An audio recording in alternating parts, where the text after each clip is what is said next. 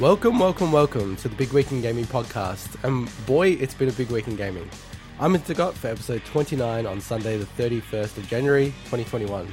As always, I'm joined by the official Xbox Hall of Famer, the number one challenger for the greatest Xbox RPG player in the world, Swinny. Sorry, that's Cyber Swinny to you. Cyber Swinny. And the meme maker, the interrupter-in-chief, the PS5 background displayer, the triggerer of commenters in our YouTube clips, Mike. Merry Christmas. See, again, another visual gag that you can't see. I have a Christmas cup. Oh, okay. Everyone listening on the podcast, that was the gag. I didn't even know that. And in this week's show, we'll be discussing Reddit taking on Wall Street and the GameStop stock debacle, our review of the Mecha Ninja action game Cyber Shadow, and Swinny does the worldwide definitive tier list for Assassin's Creed, as I think maybe the biggest fan of Assassin's Creed in the entire world. Before we start, we just want to give a response. So we actually had Infinity Plus, the makers of Puzzle Quest 3 and other Puzzle Quest games. So they're an Aussie studio. They reached out to us and they just wanted to say that they are still very much an Aussie development studio and are still headed by longtime industry legend Stephen Faulkner. Having the backing of 505 will let us grow further and develop new titles. There you go. So that was it. That was in response to our story about 505 Games, European publisher, acquiring them. Yeah. So. Yeah. And 505 are going to be referenced in this episode as well, a little bit later in the bargain bin. And we have two other corrections, Swinny. Yeah, so both come from our Resident Evil segment, so that's great. Clearly, we need to brush up on a few things there. But first of all, we stated that Resident Evil 4 was set in some unnamed Eastern European country, and it was actually set in Spain. Kind of the opposite side of Europe. Yeah. And I also made a mistake. So when we were talking about Resident Evil Villages, well, the new multiplayer mode, was it Resident Evil RE-verse or something like that? I was going off on my soapbox about the fact that these multiplayer games aren't standalone things. I shouldn't name them standalone things based on what GTA Online did and Red Dead Online did. And I referenced Resident Evil 3's Resistance multiplayer mode. Well, it turns out that was treated as a standalone title. And I guess for me, my current modern day way of deciphering that is do the platforms treat it as a separate SKU? Does it have a separate achievement list? When a listing on the stores and stuff. So Resident Evil Resistance did. So I was incorrect about that one. Yeah, and I believe RE-verse is going to be treated the same way. Yeah. It's very ignorant of us, I have to admit. It's, we need to be on top of everything in the gaming industry. I have a podcast here. We got which I think ties in. I'm wearing a tie, by the way, Swinny. You can't see this at the moment. Or the audio listeners. Or the audio listeners. It ties into the fact that I am wearing a shirt and tie today. And the reason I'm wearing a shirt and tie today is because we've been getting a lot more listeners and viewers. And I think it's about time I started taking this stuff a little more seriously. Can't just muck around all day anymore, okay? We got proper serious listeners. And in fact, one of the listeners that we had, who goes by the name of Feral Inferno, left us a bit of feedback, which I would like to read. So, Feral Inferno I can see this said, going badly. He said, he or she, I don't know, it's a picture of Gambit. They has said that the guy in the middle, that would be me, is really ignorant, which is true. Arrogant and smug. By the way, there's an Oxford comma there, so very well done, Feral Inferno, using Oxford commas. Good luck gaining subscribers when you tell potential new viewers that their hobby isn't really a hobby and it's an addiction. You know what? I am glad you put me in my place. It was an absolute wake-up call. In fact, what I'm going to do is I'm going to take the comment, which I have framed. Again, you guys listening will not be able to see this, but I framed this and I'll be back. I'm going to take it and put it on my wall of shame. So there will probably be a lot more of these comments coming up. Just give me 1 second, boys. So you can't see it, Swinny, but he's legit, and he's got, I don't know if he remembers, but he's got boxer shorts on as well. I'm glad he's got those on, at least. He's just fallen off his desk. I was getting disingenuous vibes from that, but it seems like it's a genuine thing. I don't know if it's a genuine thing. You know you had boxes on, right? What? Oh, yeah, okay. We're gonna get banned off YouTube at this rate. Okay. You're not saying. So wait, he's wearing a shirt and tie and boxes. Yeah. What is he presenting in national news? Pretty much. And he fell off his table as well when he was putting it up. I'm trying to take this seriously, okay? Jeez. Very good routine. Now, on a serious note, I do like to say that the reality about doing these things is you only really see a tiny fraction of us. In fact, you might not even see the full video, right? You probably only see the little snippet that is completely out of context. And one thing you certainly won't know is the history that people like me or yourselves have with gaming, right? I've been gaming for like 30 plus years probably, since the very early 90s. Yes, we did have Ataris and stuff even in communist Europe. And one thing that I'll have to admit is that absolutely I am ignorant. I don't know everything about the gaming industry. I don't even think I know a fraction about the gaming industry. Because there's so much stuff to keep up with, right? But there are times when I played, games for 14, 16, maybe even 20 hours a day. I had marathons like that where I would just play nonstop. And I'm not trying to shit on people's hobbies. I'm just trying to give people a perspective of the way I see things based on the experience I've had in the gaming industry. And for a lot of people, this gaming thing is well under control. Like Swinny would never admit that he's got an issue trying to, be the number one RPG player. I've got issues. I like he's swinging at everyone here. No, I'm not swinging at people. All I'm saying is that some people have it under control. I was not one of those people. I had problems with that stuff. And I think the one thing that I bring to this podcast is that kind of a perspective that other people out there surely share. Not a lot, maybe, but a lot of other people probably share that. So that's the kind of context I wanted to put into this. It takes a lot of balls to come on a podcast and also co-host a podcast and say that, that you don't like playing a lot of games all the time because that's true. A compulsive, nature there. I think that does take balls to say. To be fair, I do have fairly big kahunas. In case you guys didn't see it while I was getting up trying to frame that thing on my wall. Do not attempt to repeat that. I'm not doing it again. It's fine. Yeah, and I think in general with gaming, if you are shitting on a game or you're not super enthusiastic, in general, the audience does not like that. It's almost like nothing to win by doing that. Oh, so, absolutely nothing. I admit to that. I probably shouldn't have been saying it. No, but I think it's brave that you at least just go, well, this is my opinion, Because that's what you want. If you guys don't like it, subscribe, I guess. Also, I guess for a lot of people, I think it's okay for someone to crap on something if they've got a lot of knowledge and experience in that topic. Like we're doing Assassin's Creed tier list later. I'm going to be crapping on one or two of the games in that, but that's coming from me having 100% completed them and knowing everything else in the series. Mm. So I think that's very different than talking to a topic that you, and I include myself in this, that are quite ignorant of, especially historically. Yeah, absolutely. So, you're not going to see me talking about, I don't know, the American Revolution or something. I have no idea about that stuff, but I've played enough games in my lifetime. Again, days where probably the entire 24 hours I played games where there's a bit of knowledge behind that, I think. And gaming, let's not forget, gaming is one of my hobbies. It's probably my biggest hobby as well. So I am shitting over my own hobbies. I realize that. Anyway, speaking of gaming, let's go back to play this week. Myself. So I played Children of Morta. So this is the irony that happened. I think probably, I don't know if it was hours before I messaged you. I think you messaged me saying, hey, Dead Cells is available. Yeah. And I'm like, yeah, I already have it, but I don't really want to get into the whole roguelike thing again because I just want to try different things out and that's too repetitive. Probably less than an hour later, I think. I'm like, hey, I got this game called Children of Morta. This game looks really sick. I'll better put that in. Started playing it. It's a roguelike. I'm like, oh, I don't want this now.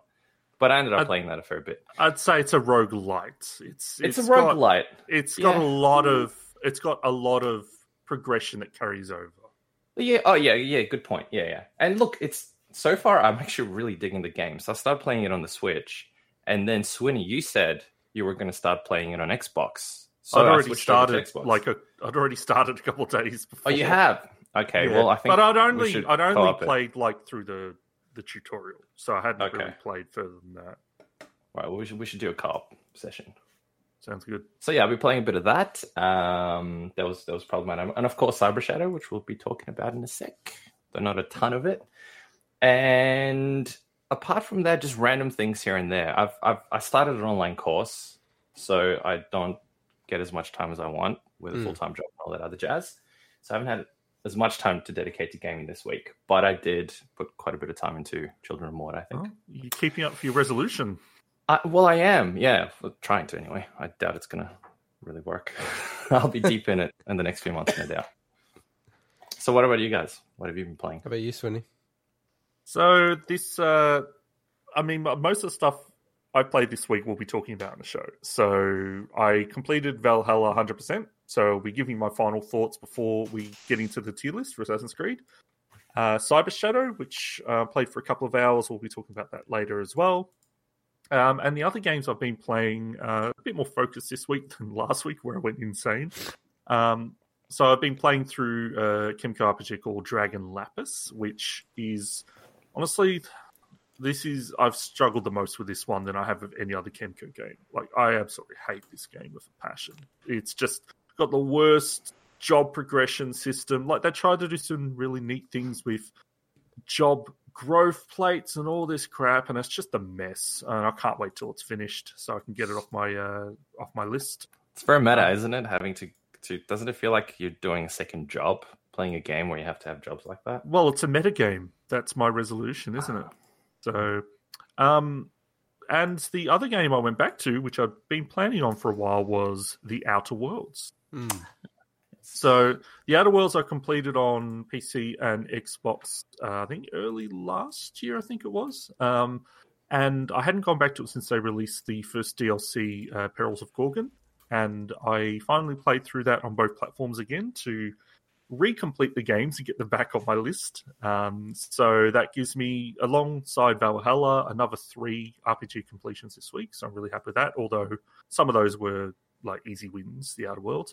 That DLC, I'm not going to say I enjoyed the DLC that much. Outer Worlds in general is just, I really love The Outer Worlds, but that DLC doesn't do anything that made me go, that was kind of worth $15 or $20 or whatever it costs. I've got the season pass, so I can't remember how much I got that for.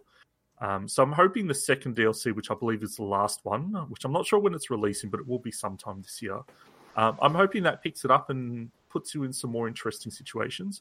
I will say with Perils of Gorgon that it's about, if you do everything and go through all the dialogue options, it's probably about 10 to 12 hours. So it's a good little slice of content. But and they give you that there's about 4 different endings. So for a DLC, that's actually pretty cool. But speed running it through on the second platform when I didn't need to, when I'd kind of already done all the story and everything, only took me about, I think, 4 hours. So that was pretty cool. So yeah, because you're playing them again on PC, right? Yeah, because it has a separate achievement list. So it's like, okay, I'll go through that and then I can just speed run it through there. And just one last thing I wanted to do. So this is actually another correction. This is a personal correction, though. Last week I went through about 10 of the games. Oh, no, actually, was it 10 or 15? Or whatever. I went through a whole bunch of haikus to explain all the games that I played. And when I listened back to the show, as I normally do, I realized that I actually made a mistake. One of the haikus was incorrect. It had 6 syllables instead of 5 syllables in the third line. Take it down. I am correct. Remove the podcast. I am correcting it. So it was for Okami. So this is the new haiku for Okami. God, I miss this game. Amaterasu is cool. IGN logo. I said IGN cover art, which is 6 syllables. So IGN logo is 5 syllables. Corrected. Thank you. I can now rest easy. It was eating me up inside all week. That's awesome. So how about you, Intergot? Astro's Playroom. That's such an underrated game. That is, I know that people. It is a bit of a. Look, I just hate when people call it a tech demo. It's just a very short game, essentially. But if I had to rate that game, I'd probably still give it a 9 out of 10. I don't know. I've just gone back to it a few times. It's just such a good game. It is really cool, though. Even my partner got into it a lot. So yeah, my wife played it a bit. It's just fun. And my son can play a little bit of it. I actually asked him, I go, do you like Nintendo or PlayStation? And he said, PlayStation. I'm like, what? Oh, wow. What's going on here? Are you sure he's yours? Yeah, I'm pretty sure. Played Cyber Shadow like you guys. Dead Cells, so played a lot of that. So there's a trial at the moment on Switch for Switch Online users. The Medium. So I played like a couple of hours of The Medium. Probably just because we won't cover that. Just The Medium. It seems like a really good game, but it just wasn't exceptional. And the call out for me is, I don't know if you're going to play it, Swinny, just given that it's on Game Pass. No, I'm not, because it's a horror game and it's just not my jam. Okay, so like on the horror game thing, it's not an RPG, so it's not your jam. No, it's just, like I'm not going to play every game just because it's a new game. You know, if I put a spectrum up on horror games and thrillers, so starting from like Alan Wake is like the left side, and then Resident Evil, Silent Hill at the right side is a horror game. It's actually way closer to like an Alan Wake. In terms of, it's to me more of like a thriller and psychological horror. Yeah, it's not opposed to gore, and I honestly wouldn't even call it horror. Like I get really scared with horror games and I just quit them. And I've started playing this game. I'm like, it's not that scary. And then just reading other people's thoughts on the game, the start of the game is supposedly the scariest part. So if that's the case, then I wouldn't even call it a horror game from my perspective. Well, it's just honestly, it also just doesn't appeal to me. Like it looks cool for people that I think are into that stuff. But also, like, especially when you've got some really ambitious gaming goals for the year, like I do, you've got to make decisions. Do you want to tell our listeners how many hours you estimate it will take you to reach those goals? So I did some calculations based on on True Achievements. There's people, when you complete a game, you're kindly they kindly request you to leave the time that you took you to complete it. So all achievements. So I looked at all the completion estimates for all the games I have currently in my shortlist. Not all of them, some of that may change. Then I added in the how long to beat for some of the Final Fantasy games that I haven't played yet. And it ended up being about over 1,100 hours to complete everything that I'm planning to complete. So there's some... It's about 4 hours a day, right? Well, no. Think about it like this, Mike. So a full-time job is 2,000 working hours a year. Okay, so it's more than... So he's literally working like 2.5 days a week on this. When you actually add it up and break it down, there's times on a weekend where I may play 6, 7 hours, 8 hours of gaming, right? So when you kind of rebalance stuff with weekends and things like that, it's probably what I normally do anyway, but it's still, when you calculate and you break it down, it does make you go, okay, this is pretty ambitious, but compared to the stuff that other people do, like just think of people that stream games and people like that's insane. But do you find it, does it affect you at all? Do you find it daunting at all, or is it just It's just, I'll really? walk through the... Okay. Yeah, like because it's just part, like it's fun for me. This is my hobby. I'm not gonna let it get in the way of anything else in life. That's a wide discussion. You mean like catching up with your friends? Yeah. Well, we are also in the middle of a pandemic, so I don't know what you're talking about there. I know, pandemic. Jeez. If you're gonna do it anytime, how convenient for you, that pandemic. Starting to think you started it. I just created it just so I can focus on achievements, Mike. But yeah, so it's a lot of time, but also some of that is that's just based on estimates, and so it could be longer. It could be longer, could be shorter. It really depends. So yeah, so just getting I was just gonna say getting back to the Medium. And the other thing about it is it's got that gimmick where you go into like the regular world and then almost like the spirit afterworld, and it has split screen. Silent Hill. Not really. Like the whole screen either gets split or you can go from one to the other. That's a cool mechanic. And it's so like what I would say about it is that it's such a cool idea, and it actually reminds me of something that like Nintendo would do, where they have like a really cool gimmick. I mean, like even Luigi's Mansion had a similar gimmick with Gooigi, right?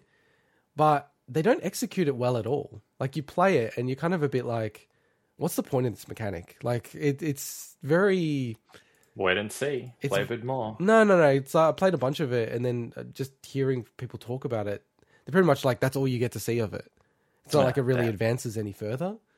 And, you know, my view as well is like it's kind of a bit pointless, the gimmick. Like it doesn't really... Like you could build the game easily without it. And that's kind of like the key thing of a gimmick, right? Like if you could do it anyway without the gimmick, then what's the point of the gimmick?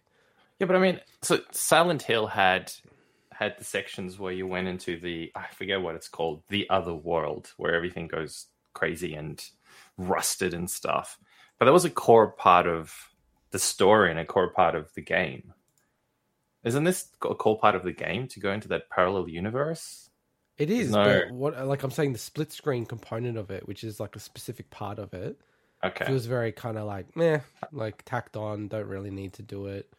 Do you play as both characters? How does that work? It's simultaneous. Like when you're moving both in the normal world and in the spirit world.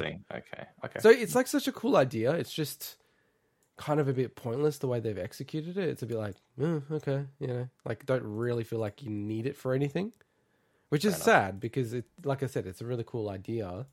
I just feel like it hasn't been necessarily like, you know, lent into properly as other studios would. Outside of that, I've been playing a lot of Mario 64 on the Switch as part of the 3D collection and heaps of Dark Souls. Yes. So I've been really sick in the last few days, so I haven't even actually been able to play anything, but I've been like super addicted to Dark Souls.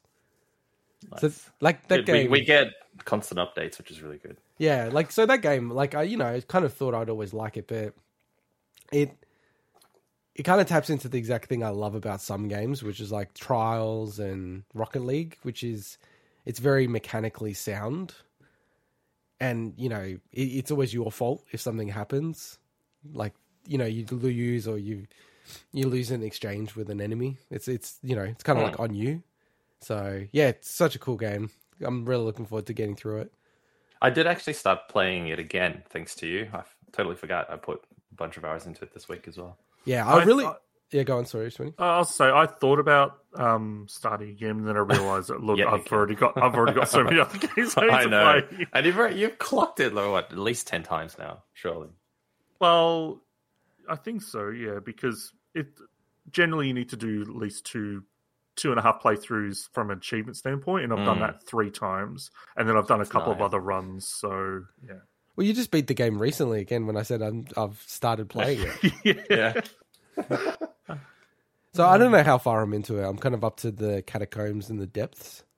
Oh, so I'd say you're maybe coming close to like a quarter way through. Yeah, that's what I thought. Well, but it depends how you go through it, because I am only now up to doing the skeletons in the catacombs, and I've done a lot of other bits. No, but he's saying catacombs. He said depth.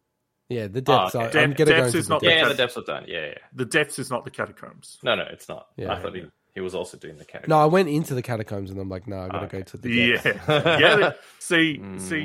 For someone that's experienced with Dark Souls and knows what to do and what to expect, I actually do the catacombs early because reasons I'm not going to spoil, but I would never tell a new player to do it. Yeah. It's just you can get trapped in there and it will just make your life hell.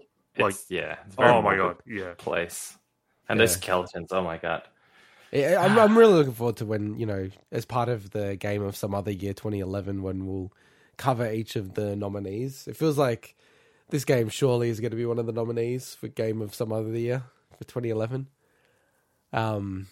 Not giving anything away, obviously. But it's such a great game. Like, I'm fully into it now. I fully get it. I'm not very good at it. You have not seen probably right. the coolest parts of that game by any means. I feel like Swinny keeps saying that. I haven't seen the coolest parts of the game. Because there's... You finished the game, you still haven't seen the coolest parts of the game. No, there's... I can't spoil it, but the thing is that there's definitely parts in that game where everyone hits and it's like, wow, so okay. I'm looking forward to getting there because it does. I think it really, it'll be interesting to see your take on that. I've been. Are we talking about the? Don't ruin it. Don't ruin it. No, I didn't. Mike, is that the part we're talking about? Mike, let's leave it there. Let's talk offline. Let's talk offline. Okay. Yeah, it's a good game. I love it. It's just hard to find time to play it, to be honest, with all the sort of things I have in my life. But also not being able to family, full-time job, children, not being able to pause a game with kids as well would be tough. Oh, it's caused arguments already. Well, I'm like, dude, I can't pause this game. It's not the way this game works. You need to take care of our baby. Yeah, pretty much. I can't pause it. Sorry. The baby's dying. Nah, it's nothing like that. All right. That's why we made the first one, so he can take care of the second one. Did you want to get into the first story? Let's do it. All right. So GameStop.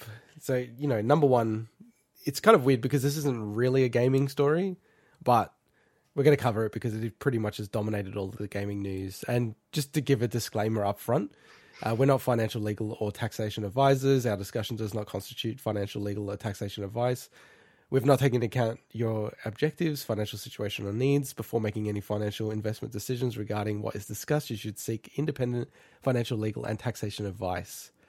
Part of why we say it's quite strict in Australia around financial advice and anything that could be constituted as such. So I thought maybe the first part of this story, maybe we could just explain what is actually going on, because I remember Mike was really keen to talk about the story, and I kind of really didn't look into it. And I just thought, it's just people really trying to bump up a stock, whatever, who cares about this? But there's actually a really interesting dynamic that's happening here. So, maybe I'll start with a few of the fundamentals. So do you guys, you'd understand the stock market and buying stocks. That's pretty basic, but you can actually... Yeah, it's so basic. Yeah, I do it in my sleep. Yeah, totally. No, but I'm just saying, the concept is probably clear to everyone. I guess that's we'll have that as a starting point. So the stocks, and they go up and down depending on the financial health of the company. So mostly how much money does it make, and the stocks will go up in price. But you can also, as an institutional investor, so you can't generally do this as a retail investor like you and I, but as an institution, you can generally actually do what they call shorting a stock. So shorting a stock essentially means you're taking exposure on the downside of the stock. So the way you do it mechanically is, and it's kind of weird the way it happens, is just say you, Mike, have GameStop stock, right? I actually borrow the stock from you. So I take possession of the stock, but I'm borrowing it. So I'm going to give it back to you. And just say I'm going to borrow it for, a week, and I'm going to pay you a certain amount of money because you've let me borrow it. So I take that stock, and I think that the stock's going down. So I immediately sell it on the market.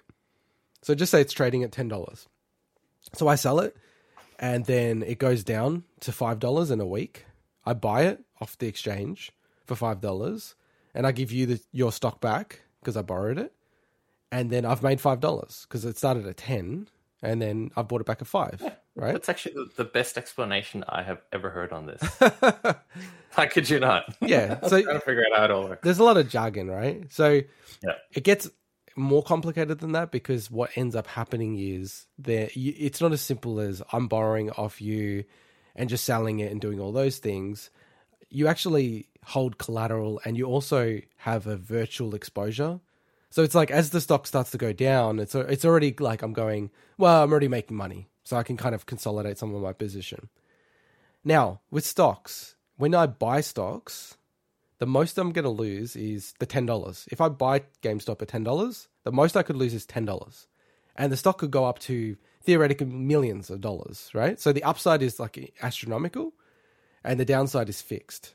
Now, the issue with short selling, and partly why they don't allow it for retail investors... good call, sweetie.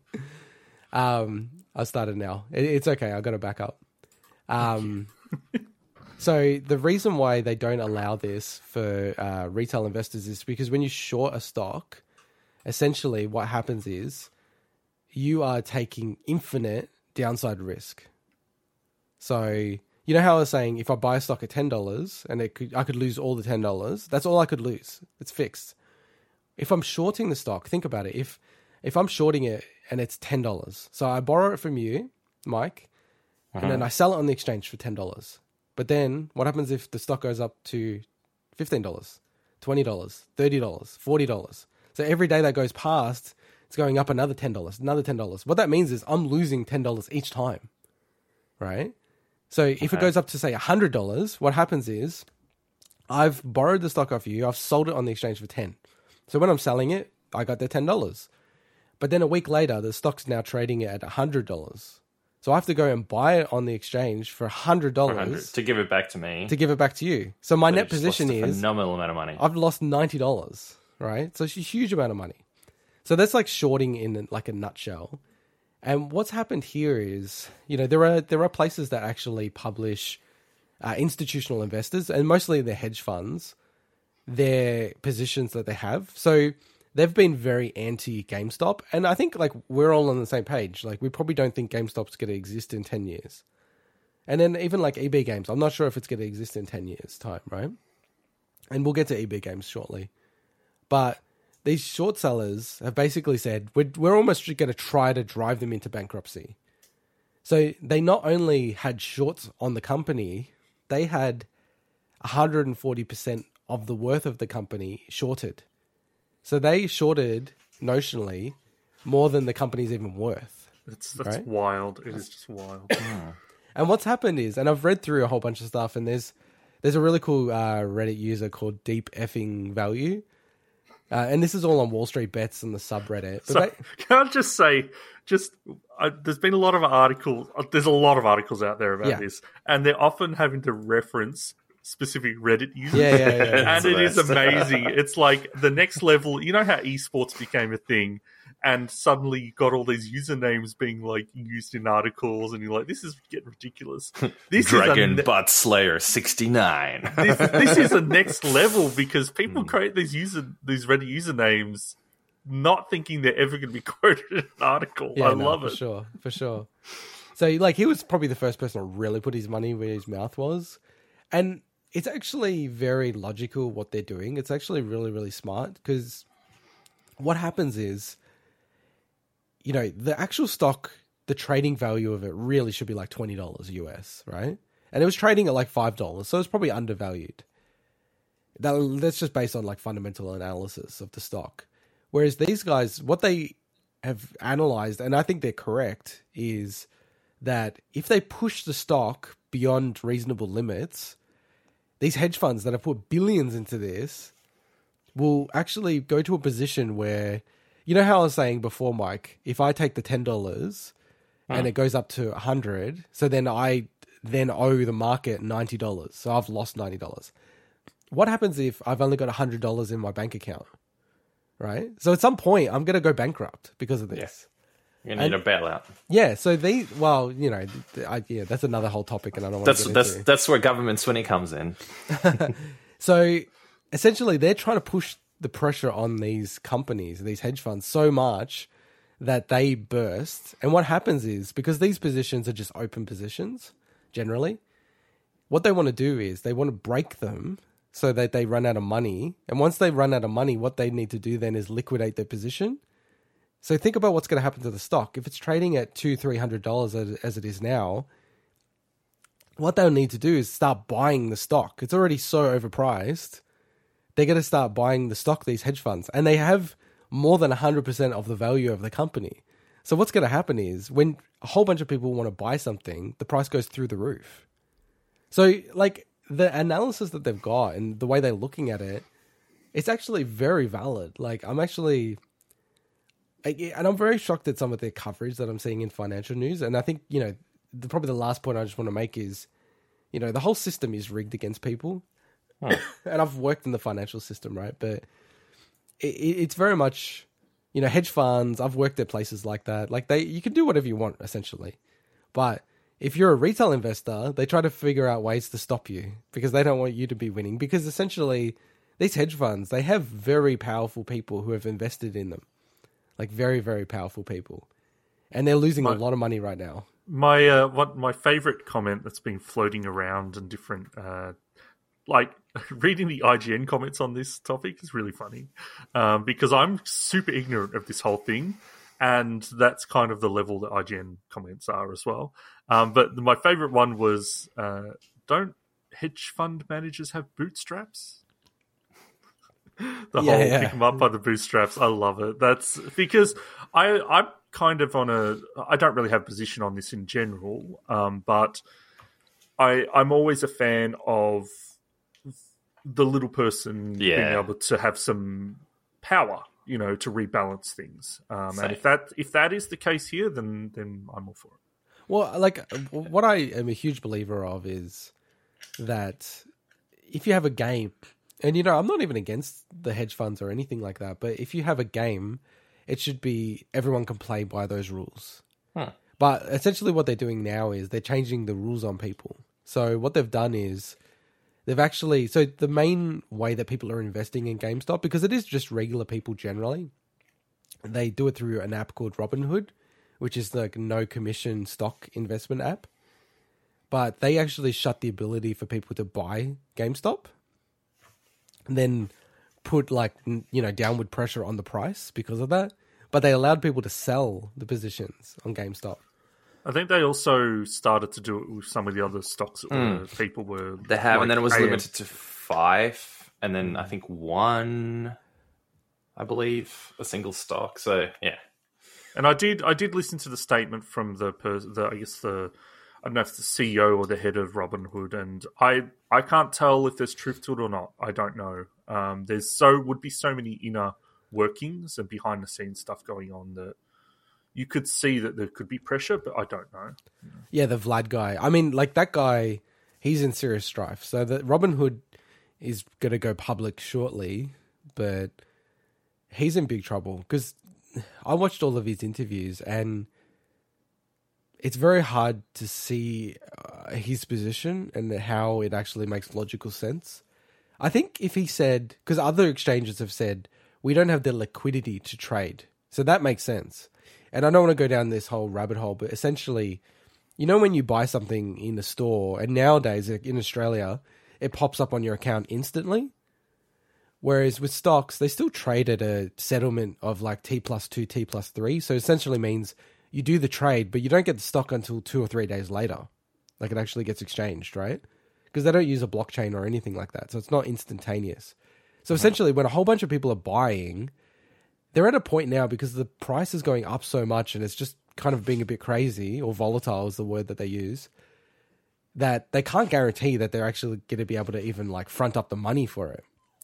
So like if he came out and said, the Vlad guy, we just don't have the liquidity to do it, I'd be like totally on board with that. It makes sense. And if you sell, it's fine to allow people to sell because when you're selling, you don't have to front up money, right?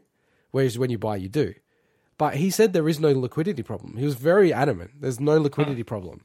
And then the weird thing was the next day they got an emergency $1 billion loan of cash, like a line of cash. It's just like, it doesn't really like add up at all, like on his end. So I think that guy's in actual trouble, like from what he said. I think even the SEC's said they're going to investigate Robinhood.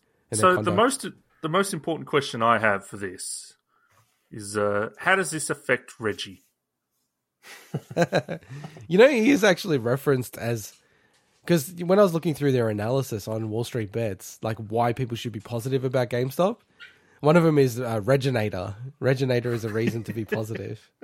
I was like, wow, that's kind of funny. Because I have no idea about board members and if they get stock and stuff, but it wouldn't surprise me if part of his deal he gets stock, Well, so that part of it is like fascinating, right? Because a lot of people don't like GameStop in the US. Like 100% all these like executives get stock, but they often get options. So it's, the ability to buy at a cheaper price, regardless of whatever the share is trading at. I actually think, because their reporting period is coming up really shortly, so that's generally when you have your options exercised.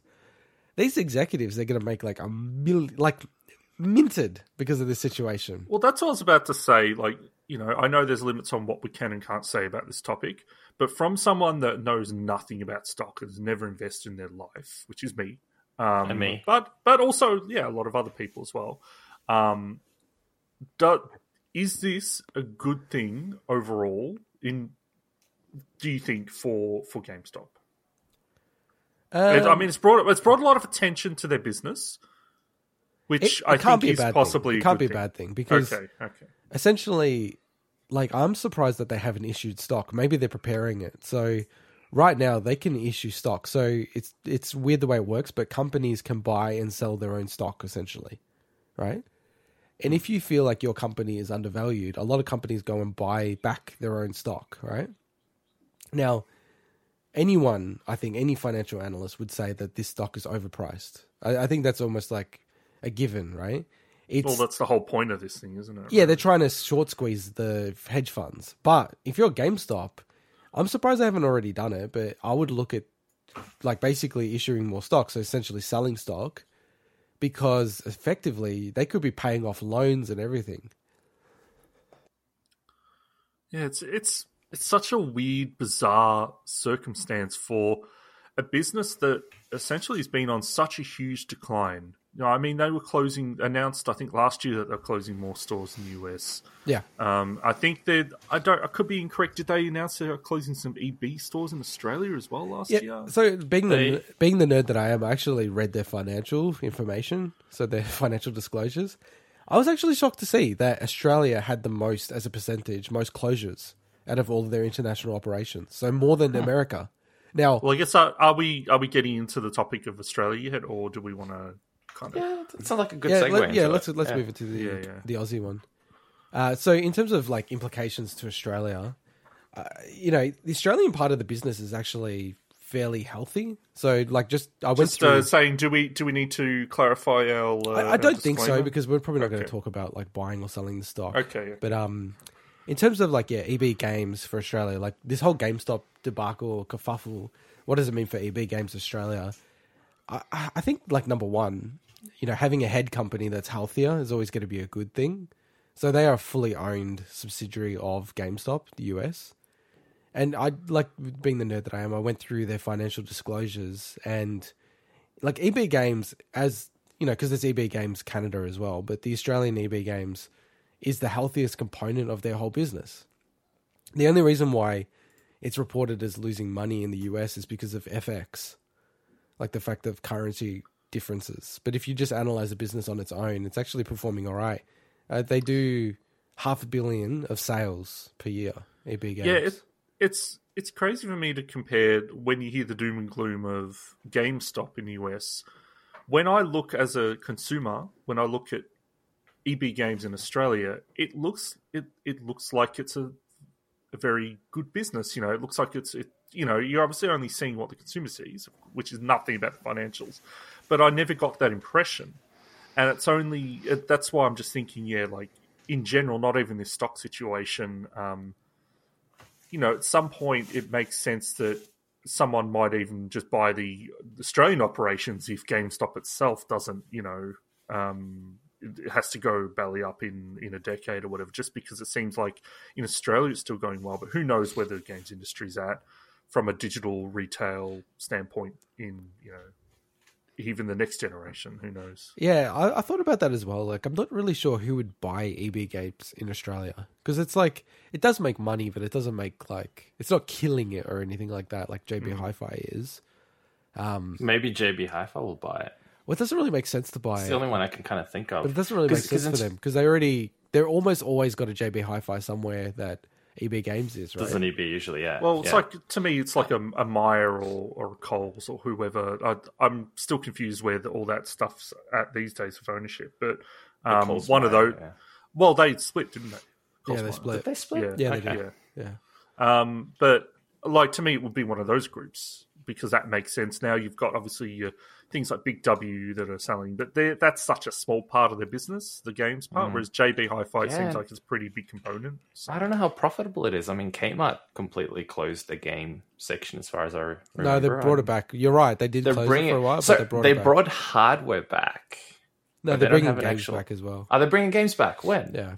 They announced it last year. They're bringing Sexy back. Oh, awesome. Because, they closed it down, and then I noticed they started bringing gaming gear in, which is really interesting. Keyboards, mice, key lights, whatever. And then... Well, because you can't get digital versions of those, Because you can't. Well, exactly. And I think you can if you just turn your monitor to a white screen and crank up the brightness. I wonder if that's the thing about the Australian market, though, because if you look at the US, GameStop, and just buying a game, like most games in the US, it's $60 US or $60 on the digital storefront, right? So it's parity in the US, the way it works. Whereas in Australia, we have a weird pricing structure where you can pretty much get a new game for like 60-ish or 70-ish Australian dollars, and that translates to like 50 or 60, right?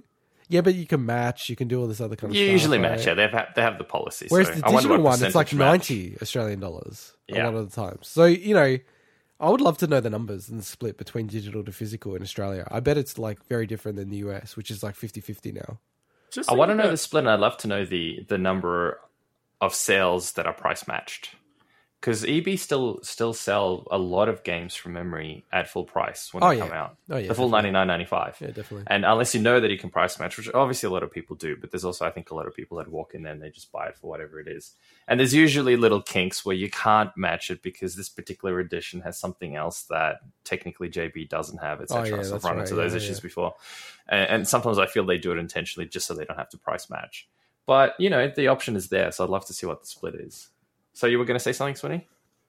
Just thinking, games retail in general in Australia now, we know that there's always been small stores, that a lot of those don't exist anymore. But I remember when EB Games really came to Australia, so the first store was opened in 97, but I didn't really start seeing any stores until 2000s myself. Yeah, and I don't know if that's... And JB Hi-Fi never used to sell games, so I'm just like, it just used to be, for me, like Target. Target was like the main place, kind of and Toys R Us and places like that. Yeah, so whereas now it feels like the idea of JB Hi-Fi not having games and EB Games not existing just such a weird concept to me. And when did JB Hi-Fi start? Because was that in the 90s? I think Keeler, the one in Keeler was in the 2000s. It was in the 2000s and it was after EB Games. You mean when they started selling games? You're talking about, right? Yeah. Yeah. No, I was thinking when JB actually started, but yeah, you're right. It was like the 80s. More important when they actually started selling games, yeah. And you don't really have, you've got Gamesmen who I think are based in Sydney. Yeah, they are. That are an independent retailer, independent as far as I'm aware. I don't think they're owned by anyone. Yeah, they are. And then used to have Dungeon Crawl, which was in Melbourne. They went fully online. I don't quote me. I just remember, I think they closed their store, the physical store, and I think they moved online. It was one on Elizabeth Street from memory. There was a fantastic store. I wish I remembered its name so I could see if they're still open in Moonee Ponds. And I remember going, like, they would hold competitions there, like beat the master, and I actually beat I beat the master at Dr. Mario and won myself Fire Emblem Path of Radiance for the GameCube, which was $100 game at that time. That's crazy. It's worth way more than that now. Yeah, and I won that from beating a Dr. Mario Master. I had never played anyone competitively Dr. Mario really before, and I'm like, man, all those times of just sitting in my car playing the Dr. Mario on Game Boy Advance version, I was like, oh man, that paid off. Got me Fire Emblem. Nice. That's awesome. Yeah, so look, I think in summary, like, this is not going to negatively impact the Australian operations. It's probably going to alleviate some pressure that they already have. But I do think the end game here is they'll be selling off EB Games eventually to someone else. But that'll be the question. It's who would want to buy it. Maybe that's a bit of the challenge. So, well, they've got a really good foothold in Australia now, so it makes sense to me that someone would think of that as a good investment. Like, we know the whole digital movement is going to change everything. So it will, but let's not forget they don't just sell games. If I look behind Intergot's thing, I mean, I know I'm sure a lot of that stuff you buy from eBay and other places, but they've opened up Zing relatively recently. Although I still don't understand why they have to have two completely separate stores when there's so much stock that gets sold between both. And you can tell they're trying to go into different markets like that where you have to have the physical thing. But even that's hard to compete in because, again, you're dealing with eBay, you're dealing with Amazon, where you can a lot of the times get that stuff cheaper than full retail in a store. Not as accessible in some ways for a lot of people, but it's still cheaper. So it's tough in this market. Yeah. Unless there's like some sort of a weird... like almost like I don't even know how to define this, like a push from gamers to say, hey, we're not gonna buy things, as much digitally. We want to support the local stores. We want to keep, get people to stay in their jobs, and we want to go to a brick and mortar store because it's just something I ethically want to do. But I just don't really see that happening on a grand enough scale. That's fair enough. All right, let's move on to our next story, which is the new Monster Hunter Rise Special Edition for the Switch, and also the special Monster Hunter Rise Pro controller. You went all gaga googa over that one. Yeah, so my wife finally caved and actually she's got the Animal Crossing Special Switch Edition. So that does look really cool, actually. Yeah. Does that bring your total... Songs. Does that bring the total of shared Switches to 3 now in your household? Yeah. How many do you have? Yeah, 3. 3. Not bad. I need to sell one. I was bad with 2. Because you had a Switch... Wait, is it a Switch Lite or is it a regular Switch? I never got a Switch Lite because of the whole Joy-Con drift thing. Ah, okay. Good so point. I don't trust it. So wait, you've got 3 regular Switches? Yeah. What do you do with 3 regular Switches? No, I'm going to sell one of them. Okay. Yeah. But does your wife use the Animal Crossing one as a primary one now? Yeah, but the problem is then she doesn't want to use the Joy-Cons because they break, with the Joy-Con drift. So fair point. It kind of defeats the purpose. But anyway, onto the Monster Hunter one. So Monster Hunter, they've often done this with Nintendo. So they've done this in the past with the 3DS and other editions to actually have a special edition for Monster Hunter. I'm very amped up about this game. I think this looks really, really cool, especially the Pro Controller. Just looks super sick. I actually was thinking maybe I should just sell my Pro Controller and then, get that one? Yeah, essentially. No, but then be like, I don't want to use it because it looks so good. I don't want to ruin it. I don't want to get... I regret not getting the Xenoblade one. Sticks. Xenoblade one looks really, really cool. This is easily the coolest looking Switch I've seen, and they didn't do anything at all for Breath of the Wild because that was launched, so they didn't do anything special there, did they? No. But it's weird they didn't do a release later. Well, the thing I say that is because to me Zelda is always this has got that whole gold aesthetic, black and gold. Yeah, but they could have done such a cool one. Zelda's always that, gold cartridge or something like that, and it just feels like... I know they've done that before, so didn't they? I think they did a 3DS for Link Between Worlds, didn't they? I believe they did it for Majora's Mask on 3DS as well. Okay. They've done Did they do one for Pokemon? Editions. Was there a Pokemon one? Yeah. I don't remember a Pokemon. Yeah, there's a Pokemon special edition, yeah. Was there a Pikachu one? Like they had for the 3DS? They look really cool after. Yeah, they had a Let's Go Pikachu, Let's Go Eevee special edition. Oh, that was one. Cool. Yeah, I remember but they don't do it that often. But I think Animal Crossing, this is going to sell like gangbusters. I know some people don't think it will sell as much as Monster Hunter World, but I actually think it will sell more than Monster Hunter World personally. The Pro Controller I saw listed, I think it was on Press Start at $109.95 or $110. Yeah. What do we know what the standard retail cost of a Pro Controller is? That's about what it is, yeah. In Australia. How much is it? About $110. Controls are just so expensive these days. It's crazy. It's just crazy. Relatively, but I mean you use them a lot on a lot of different games and stuff. It felt like essentially like let's say 360 era when that or PS3 or whatever. When that era was over, it felt like the controllers all jumped huge. Now I know they have a lot more tech in, especially PS4 and Xbox One and that. But I don't like the Pro Controller. To me, it doesn't feel like that much. It doesn't feel there's premium. that much to it. Yeah, no, it doesn't. Really? And no, I'm going to defend it. I think it's one of my favorite. I got one right here. No, it's a nice controller, but it doesn't feel like. For example, compare this to the tech in a PS5 controller. I'm looking at both. I've got both. You're looking at both. I feel like the PS5 controller just has so much more tech in it. Well, if that makes sense. So, no, the special triggers, the touchpad, everything. This basically is just a normal controller. It doesn't it's a nice controller. Don't get me wrong. So this controller has gyro as well. Yeah, which so does the PS5 controller. Yeah, but the Xbox one doesn't. Are they not? Yeah, but let's say compare the two that you have in your hand right now. Sure. Are they not basically the same RRP? I just feel like the value. I think the DualSense is cheaper.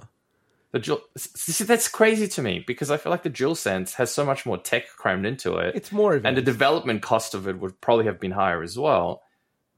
So it's the typical you pay a premium because it's a Nintendo but product. Can I say that no. Well, look, I'm not. I am a Nintendo shill on the podcast. Yes, you are.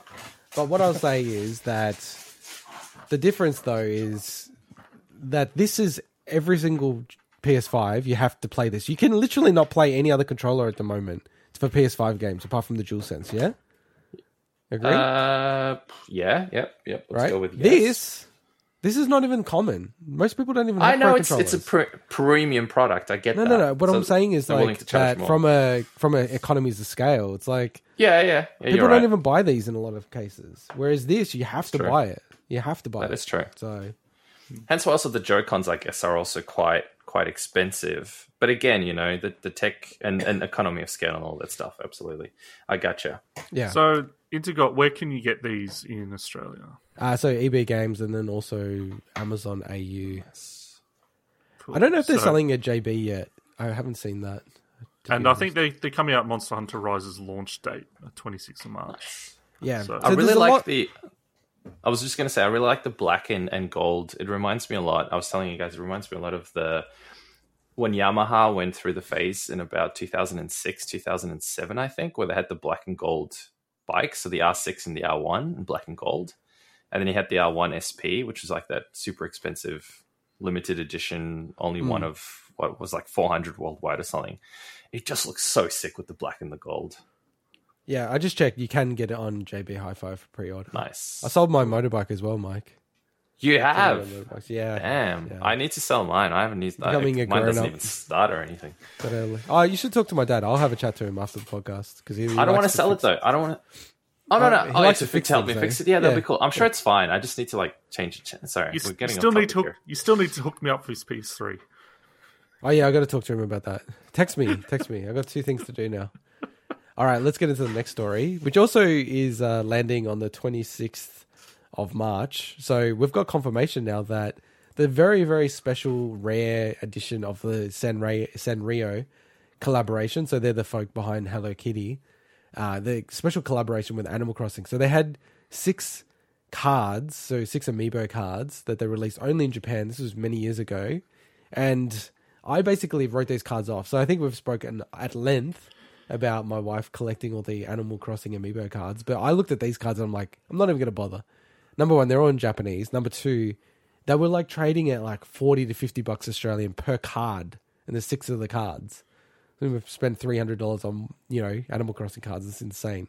Sounds like something you would do, though. How much did you spend on the other cards you bought? $800 or something like that. There you go. So it's not that much. But I mean, that was a complete set. And it was 400 boxes. Well, this is a complete set of 6. Yeah, so but that's the good news. It's like a complete set. So for the first time, they're actually going to release these in English outside of Japan. So that's the US, Europe, and Australia. And for Australia, they've confirmed they're coming out, but we still don't know where or how. I think it's pretty clear to me that they'll only offer it through the Nintendo store that we spoke about last week. So we have that new Nintendo store for Australia. Just makes sense as a way to get people to use the store, right? Yeah, and I think also they're very niche, these items. Like the regular Animal Crossing amiibo were very popular. A lot of people were buying them at EB Games and all that stuff for Christmas, but... Well, they're niche, but are they niche because it's a fake nicheness that's created just to build the hype and the rarity? This is niche. It's a niche card, right? What's on the card that makes it special? It's niche within niche. This is like a special version of them. Yeah, I know, but what other than intentionally keeping stock really low, why are these niche? Like, is there some NFC chips in them? I don't. Yeah, there's NFC chips in them. Yeah. Okay, but there's nothing really. Cards, so they've all got right, but there's nothing really. There's no reason why they can't make tens of thousands or millions of these, right? Other than they don't want to make tens of thousands of millions of them because they want to keep them rare, so they can inflate the price and people can pay $50 for them. Well, we're saying niche. We're talking about the people that are interested in it, not so much the distribution or anything. Like that's these are a niche Nintendo product. thing as well, right? Like they're very big on artificial scarcity, right? Yeah, of course. Yeah. Well, this is like the ultimate artificial scarcity. Yeah. So what can you do with these cards in Animal Crossing New Horizons Indigo? Yeah. What's the practical from memory, use of these things? You can only just do them so that you can redeem a poster. So you can get a poster in the game. And then I don't even think you can go to the island, Harvey's Island, to take a photo with them. I don't even think you can do that with these cards. I think in, what was it, New Leaf or whatever, the original game that these were created for, they did a lot more. So they had like the actual exclusive villages and furniture and things. Yeah. And I understand why they haven't then gone and put all that stuff in just for this. But it is a shame that you don't get more for it. What I wish, so this is Sanrio, so we're talking to Hello Kitty, people and things like that. Have you guys ever heard of Aggretsuko? No. Mm-mm. Aggretsuko is a Sanrio character that they made a Netflix series about. It's a red panda that is like an accountant that works in an office, and to let off steam about how horrible her boss is and everything, she goes to karaoke and sings death metal at night. Oh, yeah. Actually, and Jess is really into this. Yeah, Aggretsuko. And this is a Sanrio character, and I'm like, man, if they ever had a crossover where Aggretsuko was in Animal Crossing, I'd actually play Animal Crossing. Like, that seems so funny. But another thing is, it's a shame that, just why can't they, for instance, expand that crossover and make it so Hello Kitty is a guest character in your thing for a while? Like, it just seems like there's some missed opportunities here. Well, Hello Kitty's not one of the characters on the cards. I'm just saying in general. I mean, it's a Sanrio crossover, so, and I think Hello Kitty's on the artwork. Surely it's one of the main things. Not artwork of the card, but sorry, of the packs. Maybe they're waiting, and they'll trickle and release it later. Once the hype comes back. I think the Animal Crossing's got a lot of legs. A lot of people still play the game. It still sells really well. And they've already hinted on it. Like, in the next couple of months, they're going to have a Mario crossover in Animal Crossing. Okay. That could be interesting. So, might have to boot it up again to check it out. See, the whole collecting thing's quite interesting because and again, I'm not shitting on anyone's collecting things. I collected a ton of stuff. I still have it in my parents' place. Boxes and boxes and boxes full of limited edition games, collector's versions of them. Heck, I still have a ton of unopened collector's editions of particular games. But one thing I realized the other day, now that you two might know, but the rest of our dear listeners don't know, that I'm trying to go through this minimalist phase where I'm just purging everything that's not a non-essential, which also probably means I'm going to go digital. Do you want to advertise your new Instagram? Huh? No, it's fine. Not yet, because there's nothing. There's nothing. No. Only because there's nothing gaming related on there yet. I'm trying to understand. Is the shame on he doesn't want to? There's no shame. No. There's no shame. Why bring it up? Why bring because it up? there's nothing gaming related on there. No, so the reason he doesn't want to is he more ashamed of the Instagram account or more ashamed of the show? No, I'm not ashamed of either one. The Instagram account doesn't have anything gaming related on it. Anyway, I put gaming related stuff, then I would probably do that. So the Instagram account that Swinny's referring to is this Instagram account I've created where I'm documenting every single thing that I'm getting rid of, every tiny little thing, other than little pieces of rubbish and stuff. That's cool. It looks cool. You should spruik it, man. I'll spruik it when I get to the gaming section because I will. So the intention now, and I'm not trying to advertise my stupid Instagram. There's no profit obviously coming out of this. The intention was to get rid of every single non-essential item that I have, including, of course, the huge collection of gaming related stuff that I have. Figurines, all of that trash. I've got so much stuff at my parents' place and here as well. And one thing that I find, and here's the connection I'm trying to make with an earlier story that we had. One thing I find interesting is I've been watching a hoarder show, and it's a very wide spectrum. There's multiple reasons why people hoard particular things or collect things, whatever gap I was trying to fill in my life, God knows. But one thing that I looked back and I thought to myself was, I was buying, for instance, Lego, and I ended up selling a whole bunch of Lego. And when I was, trying to renovate and move out of my house and stuff, and it doubled in price in a lot of cases. And I was pretty happy with myself. I was really happy and smug when, people were telling me, why the hell do you collect so much Lego? What a waste of money. And then proved them wrong because it doubled in price. But one thing I thought to myself was, what if I didn't spend all that money on buying that Lego? What if I put that money on the stock market? Yes, it could have gone down, of course. But what if instead of having all this shit in my house accumulating and making me feel like a prisoner in my own house, basically, which is what it turned into, I actually used that money more wisely on other things that may have also had some sort of an investment value. And if it didn't, who cares? I would have just been the same. I don't know. Give it to the poor and the needy. I don't know. So okay, funny you say that, because one of the things that I thought to myself was, and please don't quote me on this because I haven't yet completely decided whether I'll do this or not.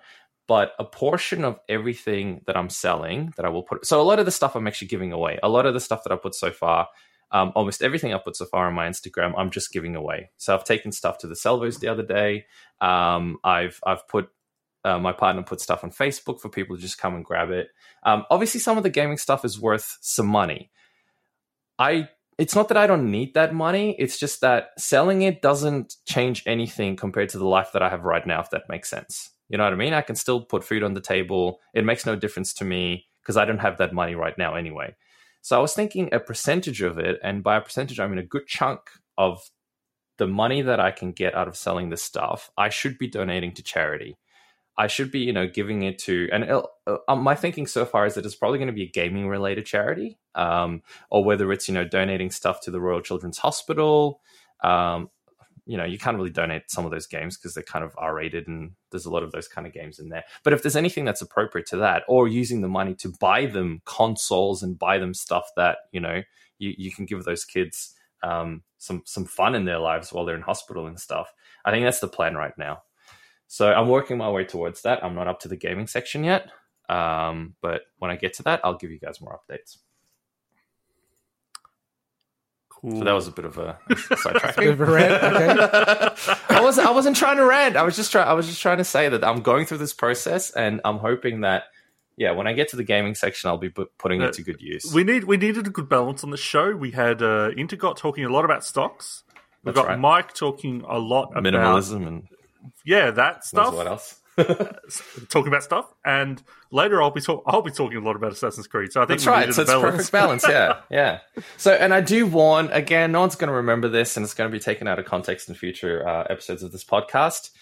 I will be talking about minimalism and purging yourself of stuff in the future, and I apologize, and I might have to put a disclaimer every time I talk about it so people remember what I'm doing and why I'm doing it. Anyway, let's move on to the bargain bin. Speaking of, let's get more stuff. Let's accumulate more games that are cheap. All right, so starting with Epic Games. So Dendara Trials of Fear Edition is available until the 5th of Feb. On the Switch, we've highlighted Sudoku Relax 4 Winter Snow. It's $1.40. Bargain. They're great games. They're great games. Really, really good games. No joke. And probably is it just Sudoku? Sudoku? It is. What's the... yeah, but they're really... What's a twist? No, there's no twist. They're just really good versions with great quality of life. The Sudoku Relax games are fantastic. I might pick that up, actually. Yeah, same. And then the big one this week is PlayStation. So just quickly on the digital sales, we've got Contra Anniversary Collection for $6.50, Ryzen 3 Titan Lords for $5, and Titanfall 2 Ultimate Edition for $6.80. But with the PS Plus this week, they've actually just shot it out of the park. So you've got Destruction All-Stars, so PS5 game. That was initially going to be a full RRP game, and then they've switched it to be a game as part of PS Plus. That's really cool. And some people are saying it's half decent. I think if it was ever going to be successful, they needed to do this, which is give it away, get a whole bunch of people into it, and then try to have microtransactions. That's what I was about to say. I have no idea about it, but does that mean their model of that stuff is different? Which is fair enough. Obviously, nothing's free. Come on. Yeah, I think they were always going to have charity. Have microtransactions in it. Concrete Genie, which I've heard mixed things about, but some people really love that game. I've heard some good stuff about it. I think if you love like graffiti art and stuff, I think it's free, and it's free on PS Plus. So and then the big one is Control Ultimate Edition. So, and this has caused a lot of contention with people, given that 505 have had this really funny thing of not allowing people to upgrade. I was wondering when you were going to bring 505 up. So the publisher 505, who we mentioned at the start theoretically as well, they didn't allow people to upgrade from the PS4 edition, even if you had the Seasons Pass, to get the PS5 version of the game. You have to rebuy the Ultimate Edition for it. Yeah, and they said the only way you can get it is if you buy the Ultimate Edition. And also, by the way, they accidentally granted everyone the Ultimate Edition on PS5 by mistake and then reversed it. So showing that they could actually do it. And now they've done this where they've given it away for free as part of PS Plus. A lot of people are really angry about it. Look, personally, if you're going to... I've bought the game, on PC. It's like you make a decision based on the information you have in front of you. I think to me, this is an arsehole move for one reason. I knew you'd think it's an arsehole move. No, it's on launch day. Yeah, that's true. That's true. That's the reason that if it was look, at that point, a month, is that better, or 2 months, whatever. But the fact is that if people wanted to buy it just for the PS5 version, they're like, okay, they haven't been able to play it until the launch day, and then it's PS Plus. So they didn't even, and again, it's all a decision, and, So wait, on launch day, does that mean people that paid for it were people that pre-ordered it? How does that work? Sorry. So if you bought the Control Ultimate Edition on PS4, which was a new SKU basically, then you got the PS5 upgrade for free, but you also could play it on the PS4. But a lot of people are annoyed because they wanted to play it on PS5, so they'd already got the Ultimate Edition for that reason, preparing for it for launch day, and then suddenly it drops and they find out it's free on PS Plus. Okay, that's kind of It's interesting though that they get the Ultimate Edition on Xbox when it came out on Game Pass. Obviously, they didn't. They don't get the Ultimate Edition. No, that's not the Ultimate Edition. I bought it separately. Yeah, so it's just the standard edition. Whatever. You still, it doesn't bother me. And it's also not the Xbox Series X version. It's just the Xbox One version. Yeah, I noticed that as well. Yeah, they may add that later in Game Pass. Who knows? But okay, that was a weird thing about it as well for me. That they had then it makes Game Pass's version look really crap. Well, relatively speaking, I guess, because it doesn't have the DLC. So, the DLC is really critical for me because of the Alan Wake stuff. I always say Alan Wake. It drives me nuts. Also, the Game Pass version will leave Game Pass at some point, whereas as long as you retain your PS Plus, you don't get to keep access. this. Yeah, exactly. One thing I will say about this as well is that it continues the fact that Control is our biggest big week in gaming game of 2020, well into 2021. Can we all play that game and then review it? Yeah. I'm still playing it. Well, I've already started, haven't I? The game you've started it, keeps on giving. I talked about it on the show. Oh, okay, shit. Okay, well, I'll get into it then. Remember, I'm like, it's a mystery game and it's this file size. And... Oh, yeah, you did say that. Say that, yeah. So one thing is we obviously don't have any deals on Xbox this week, but if you could call it a deal, segue into the next game, Cyber Shadow. Came out on Game Pass this week. I like how Mike is trying to do all the segues. I just think it's a natural segue into this. I just want to clarify as well, the reason why we never have Xbox deals is because they end the next day after our show goes up. So there's no point putting them up for people. That's really annoying, I guess. Yeah. All right, Cyber Shadow. I don't know. Let's get into let's just do you want talk to open about it up, Sweeney? Because you played Cyber Sweeney, you played almost all of it. Wait, okay. Why am I opening this up? Just because I'm the one. Because you're the Cyber Shadow expert guy who played more than we did. My name is Cyber Sweeney in the system we're recording this. So, so Cyber Shadow is a game that has been known about for quite a while, but kind of blew up again as part of the Nintendo Direct in recent months, where it got a lot more eyes on it and a lot more people paying attention to it. So it's from essentially a sole developer by the name of, I've got his name here, Arne Hunziker, I think it is, which he comprises Mechanical Head Studios, and it's published by Yacht Club Games, who are very well known for the Shovel Knight series or games. So it came out on the 26th of Jan, so Australia Day, and we all gave it a shot. And we did. I think we're all on the same page in saying that from the trailer, it would definitely look like a game we'd all really want to, give a shot. It just looked cool. The music was cool. The trailer was neat. Especially Mike and I have recently played The Messenger, which while they are different games in quite a lot of ways, they've got a lot of that Ninja Gaiden kind of heritage to them. Yeah. But this game in particular, I would say is less. It's definitely Ninja Gaiden, but it's kind of sprinkled in with a lot of Mega Man and Contra in a lot of ways. But the game that I think it's the most similar to, and the developer has mentioned this before, is there's a game called Blue Shadow on the NES, which, that's the name in Australia and Europe. It's called Shadow of the Ninja in the US. And if you look up, it's from Natsume. If you look up that on the NES, so Mike, you probably looked at it. So look up Shadow Ninja NES. It looks like this game, basically. It's like futuristic ninja action 2D platforming. I think the difference there is that's a 2-player game as well.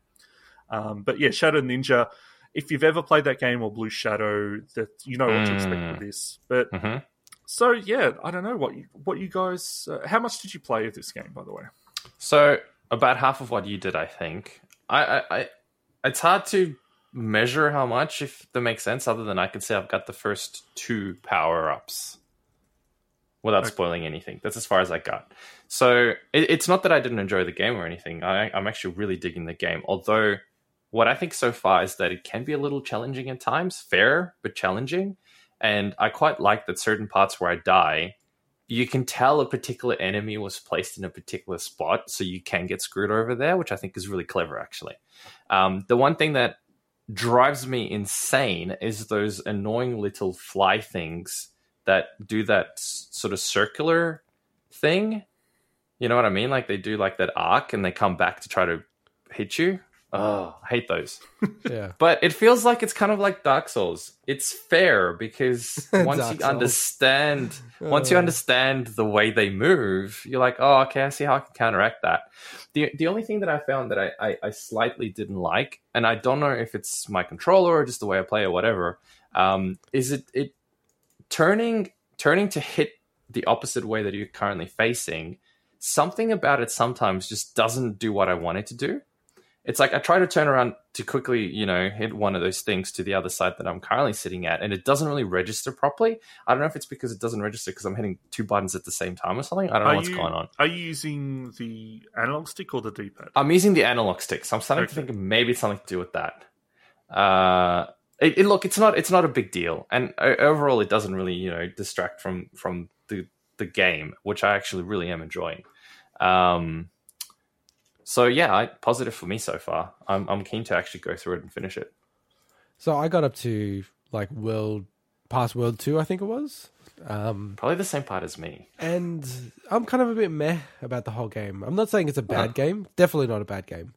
It just, for me, was kind of like nothing special, personally. Like, I think it looks great, plays well, but it just didn't really jump out at me. It wasn't really like a game that I was just like, wow, this is amazing. I'm just going to really plow through this. As compared to something like Shovel Knight, and I know it's not developed, it's published by them, but it's not developed by them. But that game was just like special from the start. Like I thought it was great from the start.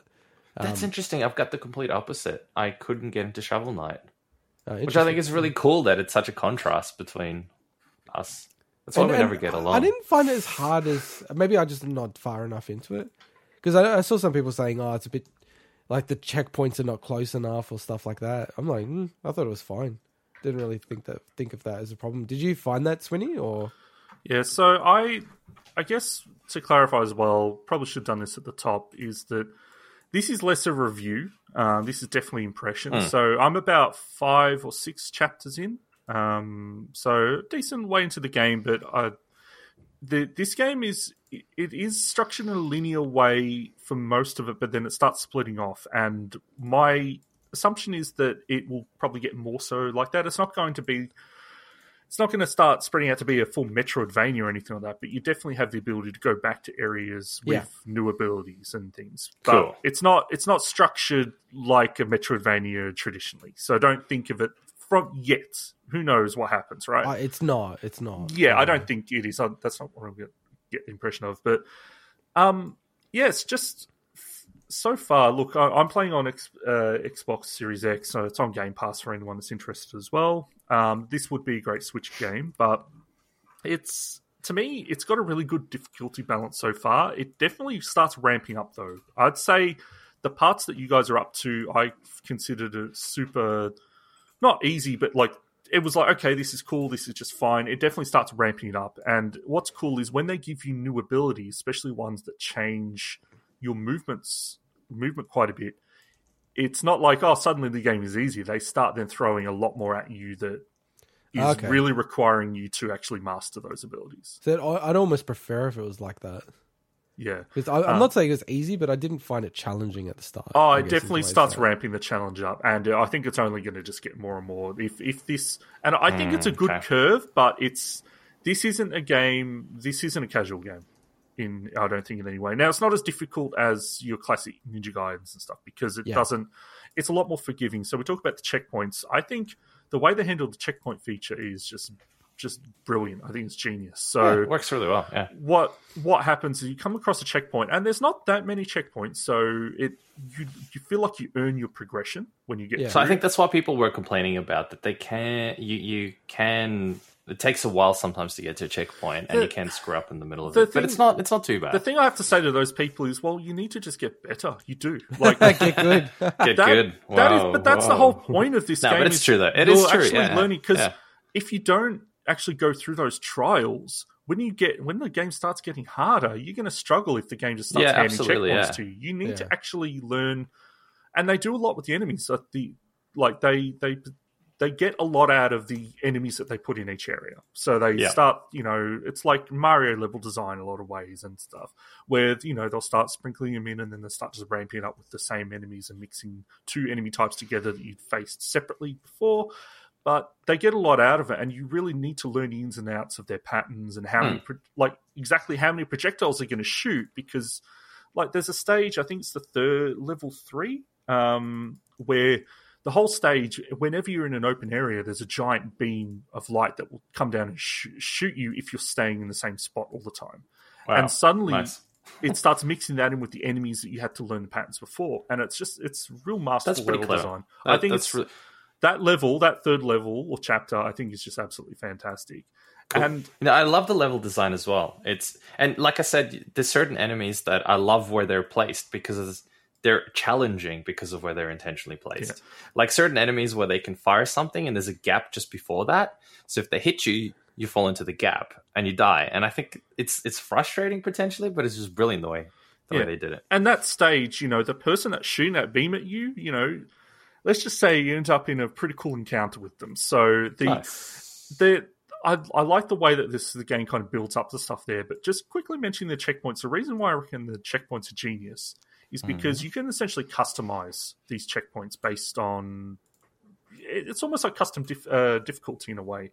So not every checkpoint, but a lot of checkpoints will give you the ability where you can spend some of the currency that you get from enemies to set it so that it's also going to replenish your energy or your mana or whatever, Nimpo, I guess, from a Ninja Gaiden standpoint, and replenish the ability, and each area has its own kind of ability to focus on. So I think one of the areas has a ability called Swag Blade, which is not only one of the coolest names and ability ever, it is literally like a swag move. When you master this thing, which I definitely didn't master it, this is going to be... Is that the one that rotates and goes flying exactly. in front of you? Yeah, that's a really cool one. I like that. This is going to be such a fun game to watch speedrunners at GDQ and stuff, because it is just full of swag moves. And just to make sure I wasn't being too ignorant of what this game... I didn't want to make a lot of assumptions and get a lot of stuff incorrect. I did look up some of the stuff that you will unlock because I didn't want to get it incorrect. Is there a double jump? Intergot, do you want me to provide that information? I just don't know. It's of sorts, right? There is a double jump. Yes. Oh, I love games with double jumps. Yeah. So there are abilities that you will get that give you more movement options, and there's one that comes pretty soon after where you guys are up to that changes everything basically. And there's later on, some of those abilities get upgraded to offer more stuff to them. So the abilities you guys are getting now don't stay that way. They get even better. So it's really cool. The developer does a lot with what you think is a small amount of stuff at the start. Like this game is actually quite deep in a lot of its mechanics. And just the last thing I want to say is, I mean, I love the music in this game so much. It is just, it's chip tunes. It's kind of like classic NES music, but it's just so. It's really good, yeah. It just makes you just want to just. It just makes you feel cool going through the levels, listening to this awesome music. And the sprite work it's hard to, these days there's so many games with great sprite work. I think this is up there. And yeah, just we're talking about Shovel Knight. I'm with Mike. I had the opposite feeling with this, is that I could never get into Shovel Knight, and I appreciate that. It's like a lot of games. I appreciate it from afar, and maybe if I gave it more time, it'd click with me. This clicked with me right away. And it's not just because we were going to talk about it. It's just, this just feels like more my kind of game. Same. And I'll just say that, like, this is the beauty of gaming, right? And the fact that there's so many games available. Like, and I'll just be clear, like, I don't think this is a bad game. I don't think The Medium, as I mentioned at the start of the show, is a bad game. Just, it seems like a pretty good game, and it just didn't click with me. But this is the kind of game that, if this was the only game I could play back in like 97 or 95, like I'd probably love this game. You know what I mean? There is one thing. I wish this game, and I think I know the reason why it doesn't. I wish this game had a duck, because there's a lot of enemies where you're like, I just wish I could duck below these projectiles. I think the reason why is because the controls in this game are really simplified, where they kind of build everything into just the jump and attack button with the directions, which is admirable from, design standpoint, but it means that I guess they wanted to map, and I haven't got this ability yet, map holding down and pressing something to one of those abilities in the future, because that otherwise, why would you not have a duck in this kind of game? It's in a lot of the classic similar games to this. So, like your Striders. Fair point. Notice that, I guess. Did you, I mean, this almost turned into a big review, but speaking of reviews, I don't have access to it right now, and I wouldn't even want to read them. Check out the reviews on Xbox. I don't get how that stuff is not auto-moderated or taken out almost immediately. What do you mean, on which version? For Cyber Shadow, on Xbox. On the console? Yeah, on the console, okay. Yeah, sorry. I wasn't the same ones on what PC. happened? Just like... I don't even remember them off the top of my head for me to actually quote them, but they're really completely non-related to the game. Kind of I think one of them was quite racist. Racist? Yeah, it's like people are almost review bombing it with nothing related to the game. Yeah, there's only like probably 5 or 6 reviews on there, but I think 2 or 3 of them were just, what the heck is this? It's really weird. Yeah. No, I think the game's fine. I just, like I said, for me, it didn't click with me, but I could totally imagine it clicking with other people. Like Swinny and I. Yeah, and the fact that you guys like this. You don't need to imagine. We can... Yeah, and I love the 8-bit aesthetic of the game. Like, it looks awesome. Sounds awesome. I was really annoyed that it's so buggy on the PC. Like, I couldn't use my DualShock 4 controller. Wow.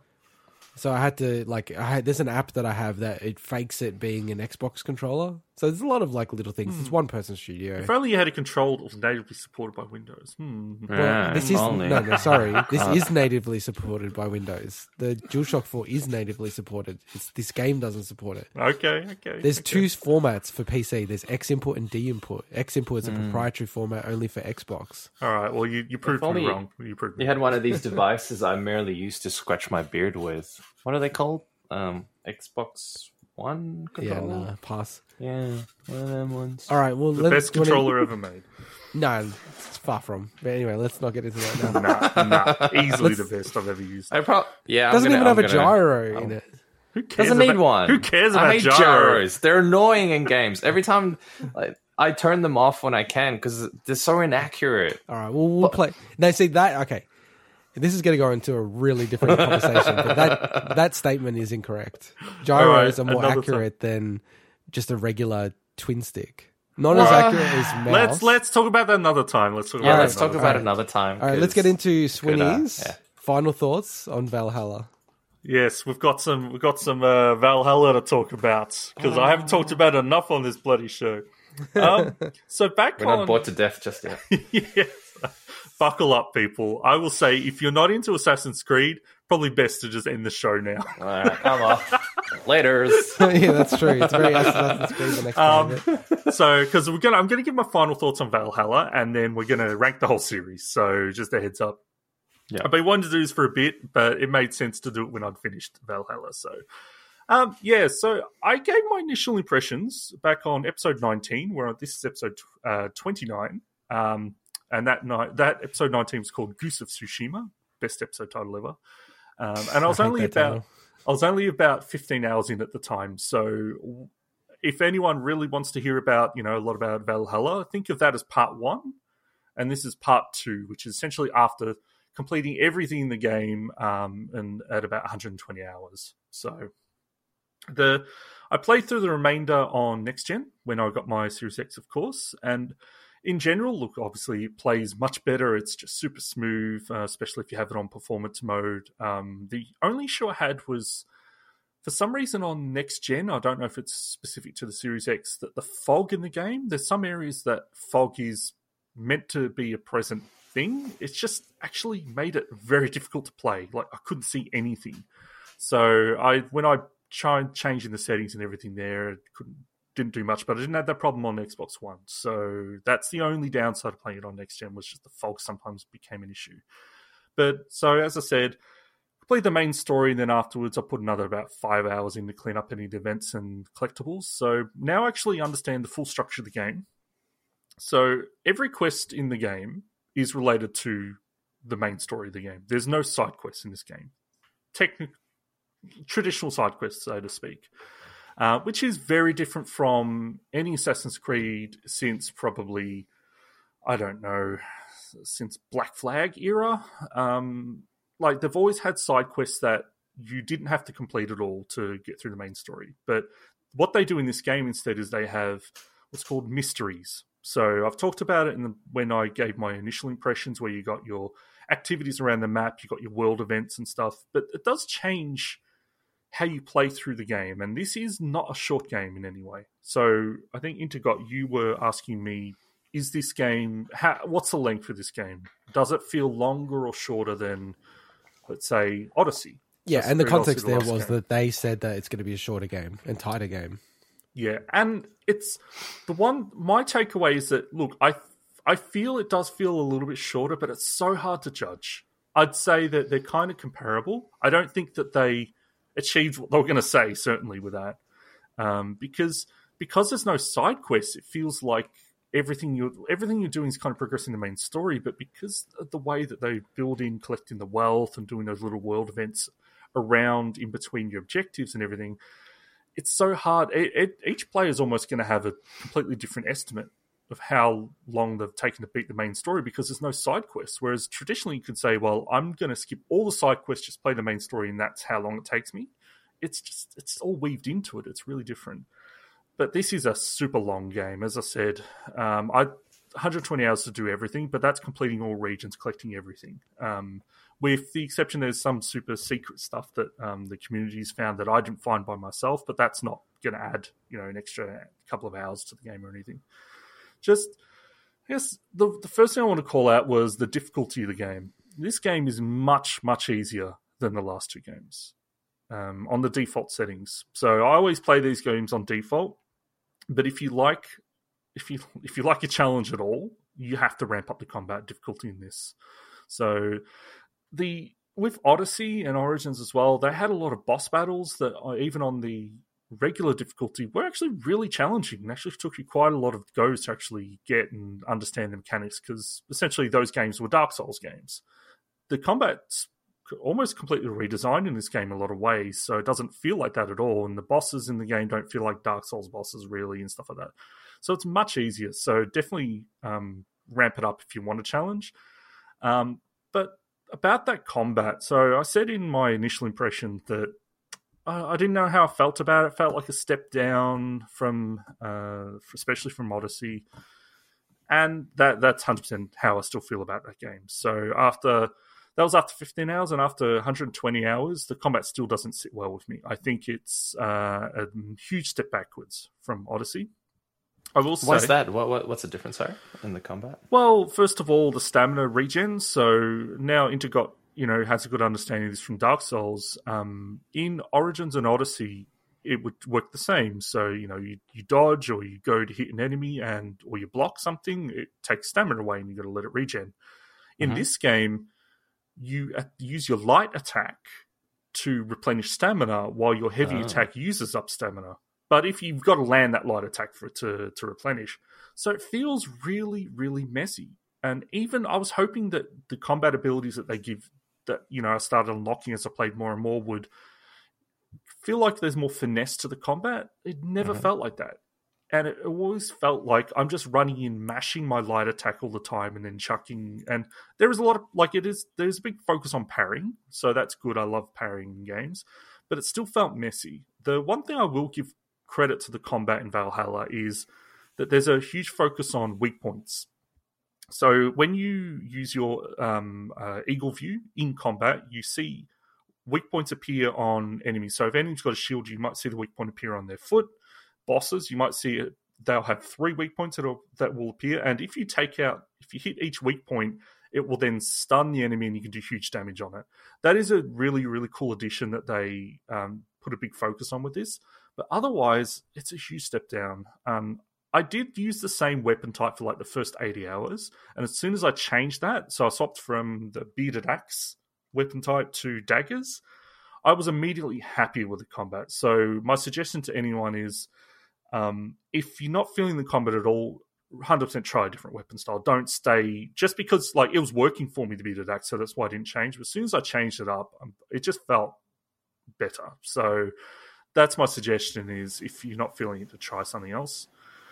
Last couple of things I want to mention. So the gear system in this game is just trash. I ended up keeping the same gear I found within the first 5 hours, just keeping that the whole game, which is nothing like the last games. Now, the last games went overboard with the gear, where every enemy was dropping 3 helmets. And it's not that I want that back, but this game just didn't feel like there was any point to ever changing your gear. Once you found gear that had buffs that you like, you just kept upgrading it. There was no reason to switch. And there's no way to save loadouts. So Odyssey, you could save, I think, 2 or 3 different gear loadouts, so you can swap for different situations. You can't do that in this game. So they really, really de-emphasized it. And I guess that's just the way they went with the game. It's like Fashion Souls in Dark Souls 3. Well, but even that, it's worse. So if you upgrade your gear, it changes the look of it and you can't change it back. So if you like the way the gear looked and you just want it to get better, it actually changes the way it looked. Now, they are introducing transmogrification in. So they had it in Odyssey. So if anyone doesn't know, it's a Diablo-style thing where you can change the look of your armor from the aesthetics, but it still keeps the same stats. So they are introducing that, which is, I think, a huge, great addition to the game. But the worst part of the game for me, so the gear, I can take it or leave it. But the rune upgrade system. So I said in my first part that I didn't like the way runes worked, so that's where you slot runes into the armor and everything. It absolutely sucks. There's no way I couldn't tell any way to sort these runes, and you get hundreds of them, and so you're scrolling through them all the time. If there's a way, I'd love to know. And it just seemed to randomly list them, so it's you get good runes, and then you got to scroll through all the crap ones, or you just got to sell them, and I couldn't figure out a way to easily sell all the crap runes at once, so you have to sell them individually. It's just a mess. The way Odyssey handled it was way better. But look, I don't want to take away from the fact that I did actually really enjoy Valhalla. I'm just, from someone that's so into this series, those things that I just talked about is what stands out to me as my frustrations with the game. I mean, I'm fearing, Swinny, where Valhalla is going to be on your tier list in this next segment. It's not going to go in the trash tier. Don't worry about it's not going to go in the S tier as well, that's for sure. So the storyline of this game, it's actually one of my favorite in the series. And so I think that is a huge reason why I love this game so much. And generally just the experience of playing, I enjoyed. It's just combat is such a huge part of it. And the gear system, when we're talking about an action RPG, they definitely de-emphasized that RPG nature of it. It's kind of, they went a bit too much probably with Odyssey for some people, which I understand, and they've pared it back a bit. But I did like the story, but I had one huge problem with it, and this is going to be the last thing I really talk about, is the tone of the game. So I mentioned in my initial impression that it felt like, okay, who is Eivor? Is he a... Or she? He or she. Like, I think canonically, Eivor is female, but I played as male Eivor, whose voice actor is fantastic. Probably the best male voice actor in all Assassin's Creed. Just, they're a bad person. What can I say? Like, they are the baddie. I'm thinking the baddie? At some point they're going to maybe change. I get it. Look, they're a Viking, they're an invader, but yeah. I mean, to give you an example, right? And this shouldn't really spoil anything. There's a mission where you basically set an entire town on fire and kill everyone, all the guards. You can't kill innocent people in this game, thankfully, just to piss off a king. So it's not like it's like a political thing. There's a lot of political games in this. That's the whole storyline. And then immediately, while everything's still on fire, you and your friends, including some like young English lord who's like joined, like there's an ally. You're like, to celebrate, let's go fishing. So then they go fishing in the lake next to all the burning houses. That's hilarious. And the civilians are still running around. Do that? It's just the game is. Is that kind of glitched, or is that just no? It's like happens. It doesn't say it's the next day or whatever. It's like the game is tone deaf to in a lot of ways. But look, as I said, you're a Viking. Like that's what Vikings do. Well, they didn't shy away from it. But, but they killed your father or something, right? So. What do you expect? Everything's for a game after that. That storyline is a completely separate thing. It's got nothing to do with this. Oh, okay, right. So this is just you being a Viking. Okay, right. Yeah, like there's times when you're meant to think of this person as a villain, but they're just defending themselves from you being an invader. But does the game make it and intentionally show you that it's so grey? Look, or does it kind of take itself? Yeah, how does what they try to do? They try to explain some of it away by linking it to, and it's spoilery, so I can't talk about it. But they try to explain some of it away, but it doesn't change the fact that you're meant to. There's a situation where someone gets poisoned, and you're meant to think the person who poisoned them is like the biggest villain ever. And it's like, I just went and killed all these people and just ransacked all these towns. Who cared if that dude poisoned someone who's like trying to kill him? It's like, I get what you mean. So the story doesn't really realize the context of everything that you do. Just be aware. It doesn't look at the big picture. Just be aware. In this game, you are playing as a villain. In my opinion, you are playing as a villain. Now, it's not the first time Assassin's Creed said you play as a villain, but this one is the most tone deaf approach to it. Interesting. Okay. Yeah. So look, overall, I really, really like this game. I don't think it's the best entry point for the series to anyone that hasn't played Assassin's Creed. I think that is still probably Origins or Odyssey for the recent games. And then going back to last gen, maybe Unity, Syndicate, and the HD trilogy, Ezio trilogy, they're great. But I'd say for the newer games, I would probably play Origins first. I think they'd give you best entry point. So, do you know if is Origins going to get an update for the series? Origins? Well, I mean, Origins is pretty old at this point. You talking Odyssey? Yeah, but do you think they'll do? Is it going to get any type of? I don't know. I mean, it's hard to tell. I mean, they updated Origins from the 1 to the 1X, and that was a huge thing. But I don't think so, unless they surprise me. You know what they might do? They might try to resell it as a bundle, remastered version or something. Yeah, remastered, or maybe a bundle with Origins, Odyssey, and Valhalla all in one. I guess that leads me to where does this game rank in all the Assassin's Creed? Yes. So, thankfully, we've got a segment lined up to tell us exactly that. Oh, what a coincidence. Tier list. Didn't see that one coming. Tier list. I think this is technically our first tier list of the show, which technically. Yeah. Yeah, I think we've talked about stuff before, but don't think we've ranked anything in an actual tier list. So now for some context, I can't actually see what Intergot's doing with this, so I don't know. Are you ready to I'm all done. You're all done. Awesome. So I've ranked them all. So, and I want to just preface this because you will not be truthful about this. Swinny is like, a mega fan of Assassin's Creed. Like, I would easily go and put him worldwide up against almost anyone in terms of knowledge and love for the series. Ubisoft, you need to sponsor this man. Get his insights about the next Assassin's Creed. Some shares in Ubisoft. My love for the series, and I will clarify, is more so for playing the game and the mechanics and stuff. When it comes to the lore and everything, look, for anyone that doesn't know, Assassin's Creed has... I like it, but Assassin's Creed has... It's such a crazy, detailed lore that it's just insane. So don't ask him what an animus is. He does not remember. No, an animus is like your most. Have you ever seen those memes where you got an iceberg and then they put the words and then keep going down? It's animus is the tip of the iceberg, Mike. Like we're talking, it gets crazy. And one thing I will say last about Valhalla as well is that that game goes places. Anyone that doesn't know Assassin's Creed can get weird. You're going to be shocked. Yeah, I've heard that. So we're going to go chronologically, starting from Assassin's Creed 2007? I'm going to start there, but I'm going to move... I'm not going to go chronologically. Oh, you're going to test me, man, because I've got to recognize the box art. Okay, I'll go chronological for you. No, that's fine. Let's go. Let's see how I go. Let's start with Assassin's Creed. Now... And I was shocked this is Xbox 360. I don't know, it feels like the series has been around for a lot longer for some reason. Well, what else would it be? Yeah, on the original Xbox? I don't know, it just feels like it's been around for like 20 years. It was pretty early in the 360 era, but yeah. So it was the year after it launched. Intergot, you may have forgotten this, but you're responsible for everything. Oh yeah? You bought me the first Assassin's Creed. Did I? I don't even remember that.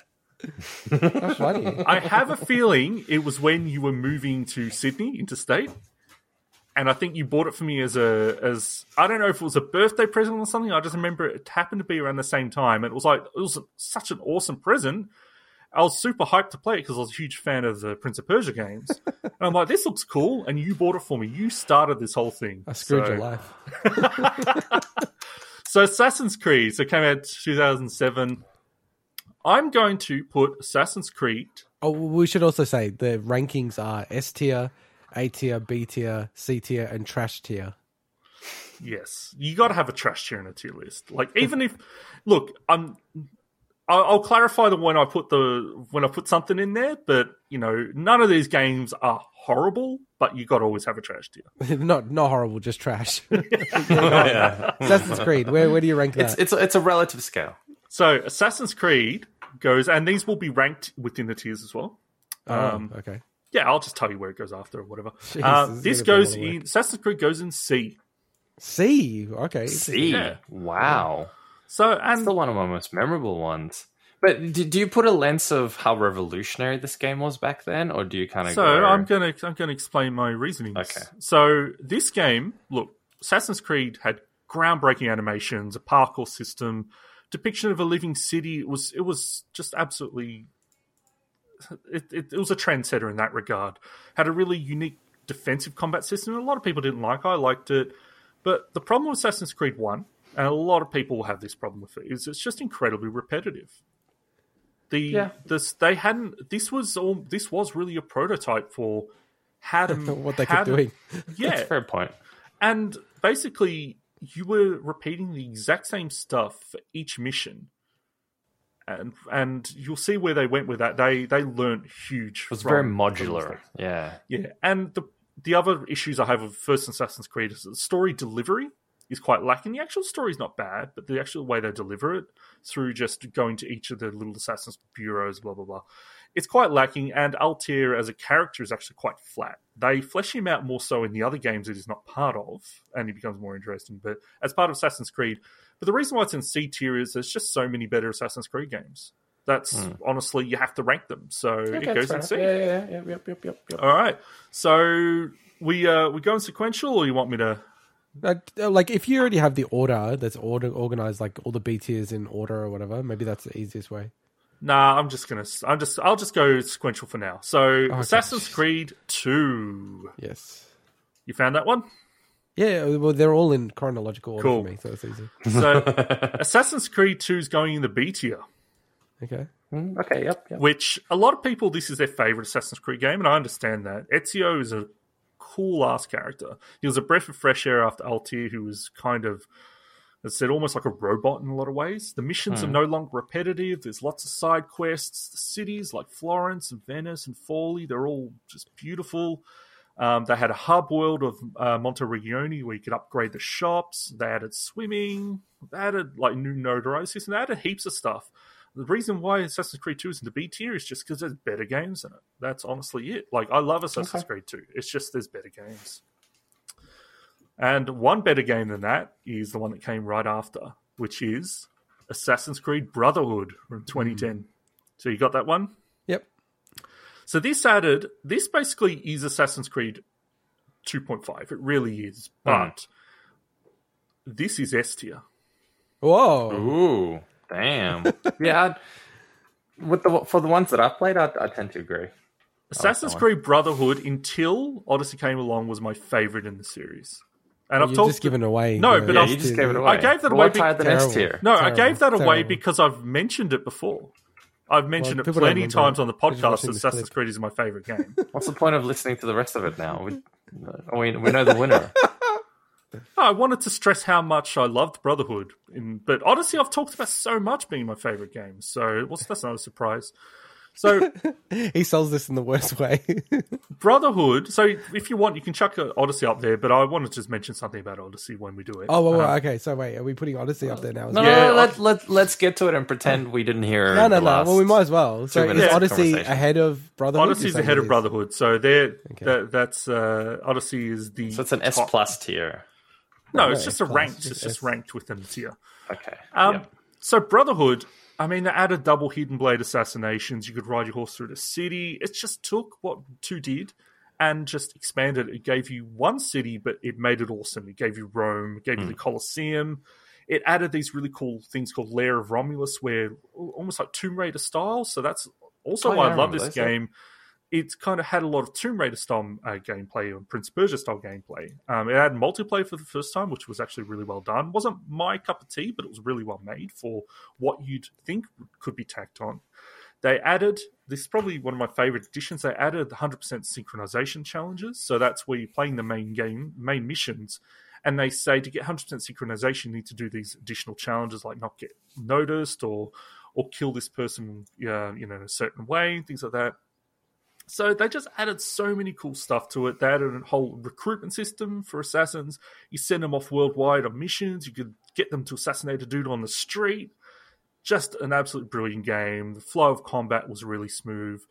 To me, it's easily my favorite of the original kind of Assassin's Creed games. And then you want to touch on Odyssey, given that we've got it up there? Yeah, let's talk about Odyssey. So, just scrolling down to my notes about, Odyssey. So, Odyssey is not going to be... So this is the one that I should play, if you're saying. I think Origins is a better entry point for the series. But I think I like the aesthetic and the setting of Odyssey. Then 100%. Like, this game is an absolute perfect mix for me personally. Not only is it an action RPG, an Assassin's Creed, but it's ancient Greece and Greek mythology, which is something I've always been super fascinated by. And the gameplay built upon Origins, which we'll mention soon. They added naval combat back in from Black Flag and Rogue. So you got it's just like the mix of everything. That whole bit is like almost just like a side thing to the game, right? It's not like a core thing from memory. For naval combat in Odyssey. Yeah. No, it's a huge part of it. Because you think about the Greek islands, you're traversing between islands all the time. So naval combat's a huge part of it. Okay, makes sense. But it was really fun in some of the other games, though. The game is just gigantic, which is a good and a bad thing. You know, it's just the map is like 100 square miles. A lot of that is land. It's just crazy. The stuff I love, like obviously when they start introducing a lot of the mythological stuff, that's all great. Cassandra is my favorite Assassin's Creed protagonist. So you do have the ability to choose between her and Alexios. Cassandra all the way. Like her voice actress is just amazing. From what I played as well, and I think everyone agrees on that. The voice acting was so much cool. And this is the one that they said they were only going to go with Cassandra, but then the higher up said no, you got to have a choice between male and female. And I mean, they had a mercenary system, which is basically the Nemesis system from the Shadow of Mordor games. Like, this game is insane. You've got regions that are controlled by either Sparta or Athens, and you can choose which one you want to take over the regions. Like, there's large-scale battles. This game, it also has the best DLC in the series. Like, the Fields of Elysium, like, just jaw-dropping. Those they look really DLCs. Cool. It laid the groundwork for Immortals Phoenix Rising with those DLCs as well. Like, this game is crazy. It is huge, though. And for people that are very have a lot of, I guess, time restrictions on how much they can play games and stuff, like, it's a huge game. So don't think this is going to be something you can just knock out in a couple of weekends. Like, this is a huge game. I really want to get into these games. I loved the start of Origins, played the start of Odyssey, and I just get put off by the scale of it. I want to enjoy the experience, but then I'm like, oh man, it becomes overwhelming. Odyssey, there's so much to do and it takes too long. Odyssey lives up to his name. It is an Odyssey. It's huge. That's why I got excited about Valhalla, because they were very clear that it's going to be a lot shorter than Odyssey. And then, based on the stats, it's definitely not. It's actually longer based on the stats. Well, do we want to rank out Valhalla, or do you want to leave that for let's go. No, let's leave that to last. Okay. I'm conscious of time, so let's do another 12 games. All right, Revelations. Yes. So you found that one? Yeah. So 2011, Revelations, you chuck that behind Assassin's Creed in the C tier. So this is the worst ranked game so far. Yeah, this game is, if Brotherhood was 2.5, this is 2.75. So this closes off the Ezio trilogy. When I replayed it, I appreciated it more in the HD version. But it's set in Constantinople, which is cool at the start, but it feels very samey after a while. Adds a lot of cool stuff on top of Brotherhood, but it's kind of forgettable in the same way. And the whole bomb crafting system, I was like, okay. So I don't mind it, but it's definitely a C tier. So that gets me to, let's go to Assassin's Creed 3 next. Yep. I think I know where this one's going. Assassin's Creed 3 goes behind Revelations. Oh, okay, so now this is the new lowest ranked game. Yeah. So, having played all of them so far, I totally agree with Liz so far. So, this is the finale of the Desmond trilogy, and there's a lot to love about this game, but there's also a lot of frustrating stuff about this game. They completely overhauled the gameplay. So we talk people like, Assassin's Creed year to year. For anyone that knows, Assassin's Creed 3 changed everything. It changed the parkour, changed the controls themselves, it changed the combat system completely for the worst, in my opinion. I'm not as big a fan of the setting as well, although it's pretty cool. Is this like the Civil War type thing? Or? Yeah, I think it's like the Revolutionary War, I think. Oh, the Revolutionary War. Oh, okay, I think so. I'm not up to speed on my Is it against the British? History. Yes. Yeah, that's the Revolutionary War. So it's cool. There's a lot for people who love American history. I think it's really neat. But the protagonist Connor is just, I hate him so much. He's such a spoiled brat. He's the worst. I was going to say, for someone who loves these games so much, you've been hating on him a lot in this segment. Well, I've also covered a lot of the C tier stuff. So True. But just look, they added naval battle stuff for the first time, which was its own thing, which was pretty cool. But Connor is just as bland as shit. Like, I hate the protagonist so much. There's good stuff in this game. The DLC, the Tyranny of King Washington's like an alternate history stuff. That's all cool. They had a cool Wolfpack co-op multiplayer mode, and the running a lot around trees is neat. But man, C tier for me. C tier. Okay. All right. Now, I might do something more positive next. Go on. Let's do Black Flag. You found that one? So Assassin's Creed 4. That means there's something in between that's not positive. Anyways, it's Assassin's Creed 4. Assassin's Creed 4 Black Flag. So, and the last numbered Assassin's Creed, right? Correct. So chuck this in A tier. A tier. First A tier That was entry. a good one. Yeah. This was the most ambitious Assassin's Creed game at that point. Obviously, completely set on the open seas, the Caribbean. They introduced so much stuff. There's like 50 locations and there's 75 smaller locations and just heaps of stuff. I could talk about this game for ages, but I know we're trying to get through this. This game is... I used to say this was the best entry point for the series, and it might still be. Is there an HD remaster? There's an Xbox One PS4 version of this, yeah. Okay. So it actually looked like they re-released it for that. This is a fantastic game, and this is where the series stopped being about assassins. Really, like it's a pirate game, and if you like pirates, you'll love Black Flag. Arr. All right, so let's. It was really cool, and the setting was really awesome, especially compared to the previous ones. All right. So I'm going to mix things up. I'm going to talk about Assassin's Creed Chronicles. Yeah, I got it. Yep. So Assassin's Creed Chronicles China. Can you chuck that in the B tier? Huh. So there's 3 games in the Chronicles series. So there's there's only one. So it's like Assassin's Creed Chronicles China. There's no. Oh, there's India and Russia. Right? Yeah. So okay. I got it. So the Chronicles trilogy. B tier? Did you say B tier? B tier. Yeah, so this was the first in the series. Anyone that loves games like Mark of the Ninja or 2D, old school Prince of Persia games, it's kind of a mix between them two. And I love Mark of the Ninja. So I thought this was a fantastic game. It's got a cool visual style. It's got a really cool protagonist that people hope one day they'll make a full game out of it set in China. And it's really fun to speedrun. So, yeah. Assassin's Creed China. The next Assassin's Creed Chronicles, can you chuck it right behind? And that's India. Yep. Yeah. So this has fantastic visuals, probably the coolest art style in any Assassin's Creed game. And some really, really neat ideas and cool levels. They built upon what they did in the first one, although they kind of created these, developed all 3 at the same time, I think. But yeah, it was a neat progression. And that leads me to the third Assassin's Creed Chronicles game, which is Russia. And chuck that behind, chuck that in between. Actually, just chuck it after Assassin's Creed 3. Assassin's Creed 3? In the C tier. Oh, in the C tier. But the other 2 were in the B tier. Correct. Okay. So Russia is from my understanding, is the most modern Assassin's Creed game in terms of its anime storyline. And you've rated this so far, as we go, the worst Assassin's Creed game. I meant before. It's in between Revelations and Assassin's Creed. Oh, okay. Sorry, so Assassin's Creed 3 is the worst. Yeah, that's my bad. Sorry. Right. I should have communicated that. It introduced some cool stuff, but it's also just really, really frustrating. There's so much trial and error in it.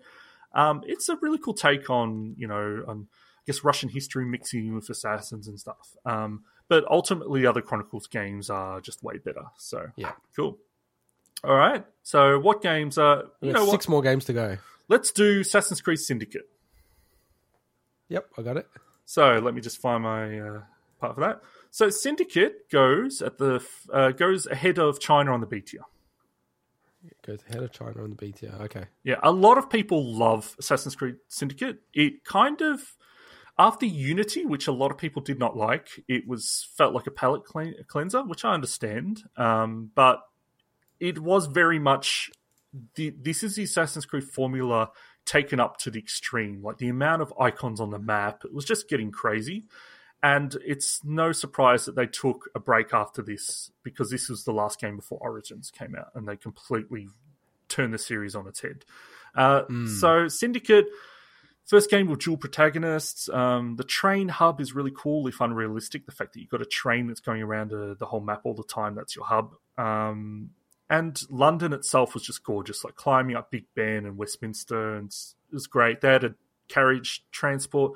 Just some really cool stuff, really cool stylish combat. But yeah, goes in B tier. Because which one's the French one? Which one's set in... Let's cover that now. Let's cover Assassin's Creed Unity. Unity goes just after Black Flag in the A tier. Okay, so you got Black Flag and then Unity. Yes, so a lot of people think this is a low point of the series, and I guess from general consensus standpoint, this is the game that was super buggy at launch, got so much bad press. They launched this on the same day that they launched Rogue. So Rogue was the last gen game, as Unity was the current gen game. That was really weird how they did that. Yeah, that's so crazy. And they linked together a little bit in storyline and stuff. But Unity, this game has the best controls and parkour in the entire series. Okay. It's also probably the best looking game in the entire series. This is the one where I can't believe I'm blanking on what it is in Paris. Notre Dame? Yeah, Notre Dame. Exactly. That got burnt down, and they actually mapped it all. They did. And it took 2 years for the artists to do it, didn't it? Yeah, but the thing is, they're using that data to help rebuild it, which is just crazy. Unreal. So cool. The attention to detail in Unity and the Paris that they created is just phenomenal. And I played this game well after launch, so I'm very I had such a skewed take on it. Anyone that played it at launch and was buggy, I feel for them, because this game is, I think otherwise it's just brilliant. I actually went to Notre Dame after playing the game. And it was really cool to see it and go, oh, I remember that from the game. Oh my god, the detail there, that's so cool. But they added. We should just call out that Ubisoft is a French company ultimately, so and the French are very proud people. So I think they probably put in even more effort to make things accurate. Like this game, it was like they kind of retooled everything. It was almost like Assassin's Creed 3 in a way. Like the parkour and everything changed. They added free running down, which doesn't sound like a big thing, but when you're playing it is. So it allows you to automatically get down from buildings in a smooth way. It just feels great. A lot of people, like reading the forums and the Reddits, like people want another Assassin's Creed game like Unity. Okay. They kind of, because of how smooth it was. It added co-op. That was some pretty cool. They added some really cool alternative timeline stuff where you're in Paris in Second World War and stuff. Just really, really neat. They, it's just, I love Unity so much, and it's a shame that has. I should have clarified at the start, but are these all of the kind of like console Assassin's Creed games? Yeah. So the only game. Yeah, so this is every console one. The games I'm not including any of the mobile handheld titles and things like that. So this is every main console. Because I'm like, wow, okay, there's 16 games and it's like 14 years the series has been around. Yeah. Oh, they definitely, like, when you talk about the Chronicles games, that bumps the numbers up. But I wanted to talk about them because I feel that they're very good games. So, yep, definitely. All right, which one do you want to do next? Let's do Rogue. 4 more games to go. Let's do Rogue. Rogue. What's the setting for Rogue? Rogue is the first game where you play as a Templar, and you spoiler alert. But that's it. You are actually playing as the enemy in this game, and they don't change it. So it's really, really cool to get a different perspective. But this slot this in after Assassin's Creed Chronicles China in the B tier, right in the middle of the B tier. Yeah. So between the two. Do you mean between the two Chronicles games or after Syndicate? Well, to me, it went Syndicate, China, Rogue, Assassin's Creed 2, India. Huh? I've got Assassin's Creed 2, Syndicate, China, and then India. Well, Assassin's Creed 2 chucked that just before India. That's where that goes. Okay, so it should read Syndicate, China, Assassin's Creed 2, and then India, yeah? At the moment, yeah. And Rogue slots in between number 2 and China. Okay. Cool. Yeah, I get you. And I'll just say that finishes out B tier. Like, there's no more going B tier. Rogue is, released on the same day as Unity. Took the framework of Black Flag. It's basically Black Flag 2.5, but adds a lot of cool stuff to it. So it's essentially the same style of game. It's naval battles out in the sea, but it's essentially, they mix a lot more land-based stuff in with that. And as I said, the storyline's pretty cool. It has also New York in it, so I brought that back. That was in also Assassin's Creed 3, but it's much more expanded. And just cool stuff like you're playing as a Templar, so there's missions where you have to intercept an assassin from killing its target by killing the assassin. So it's just really, really neat. All right, what have we got left? So I think... Well, do you want me to do a quick run through? There's 3 games remaining. We're going to do Valhalla last. So far you've got in the S tier Odyssey and then Brotherhood. Yep. In the A tier Black Flag Unity. In the B tier Syndicate, Chronicles China, Rogue, Assassin's Creed 2, and Chronicles India. And then in the C tier you've got Assassin's Creed, Revelations, Chronicles Russia, and then Assassin's Creed 3. Is that right? Yep, that's correct. Beautiful. All right. So we've got...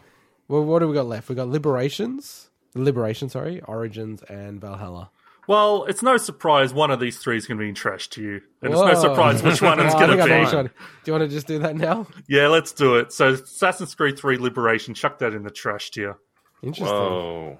So this game, a lot of people love this game, but there's a specific reason why I hate this game. A lot of people love this game and you're putting it in the trash tier. I absolutely Don't be a mic, dude. So yeah, they're gonna go that guy at the bottom who doesn't have a face. He's arrogant, smug. He doesn't know anything about Assassin's Creed. So this game was originally a Vita game, right? So it is very impressive for a Vita game. Oh yeah, I saw all the Vita box art for this game. I was like, huh? I thought you were doing console games. It's super impressive, and they re-released it as a HD version for consoles. So, and the reason I also wanted to include it, because it is actually it is actually considered a mainline game, is that I wanted a game to put at the bottom. Right. Okay. This game's the first time they had a female protagonist.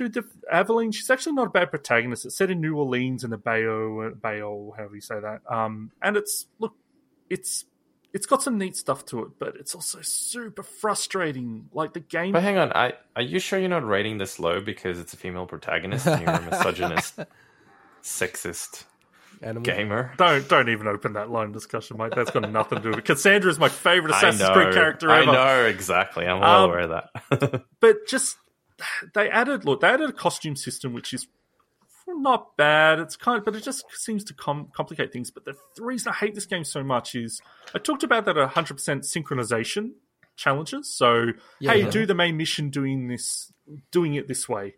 The way they implemented this game is just so frustrating, and it made the whole experience for me just absolutely horrible. Like I have to replay this game as part of my New Year's resolution, by the way.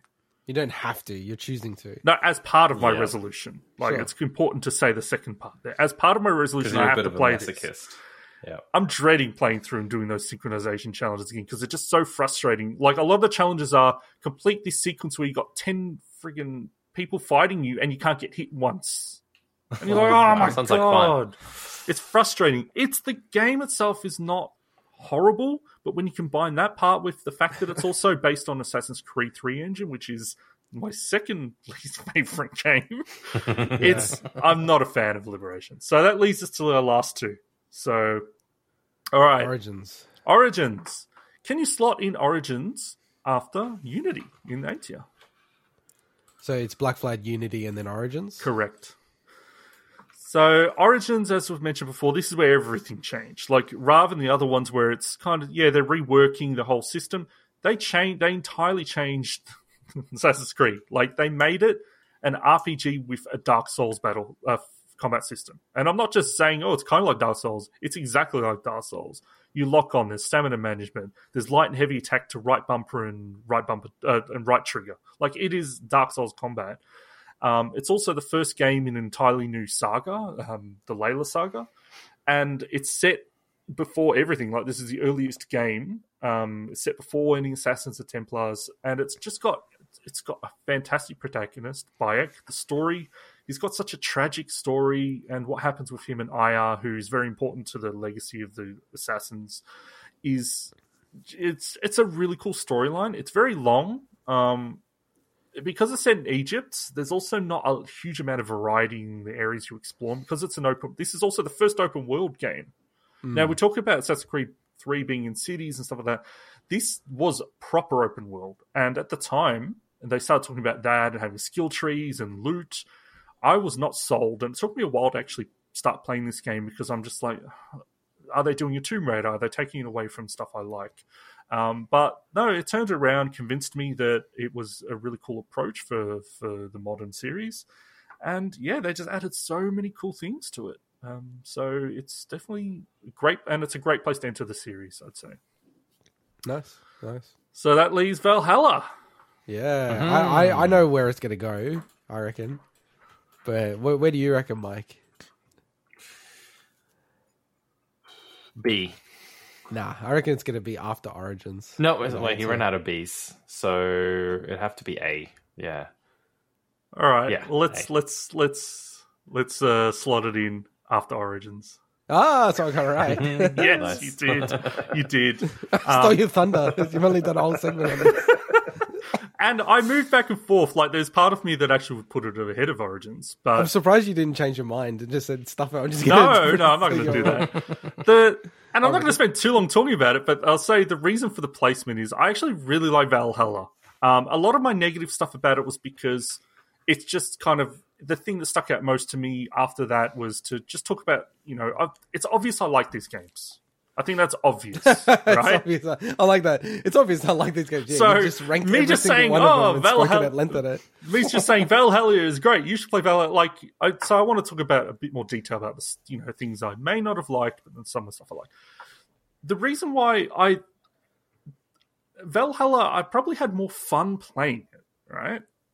So there's part of me that's maybe should go ahead of Origins, but those things that I talked about, the fact that the combat is a step down, the fact that the gear system is almost useless to me, and the whole tone just feels off. That's why it sits behind.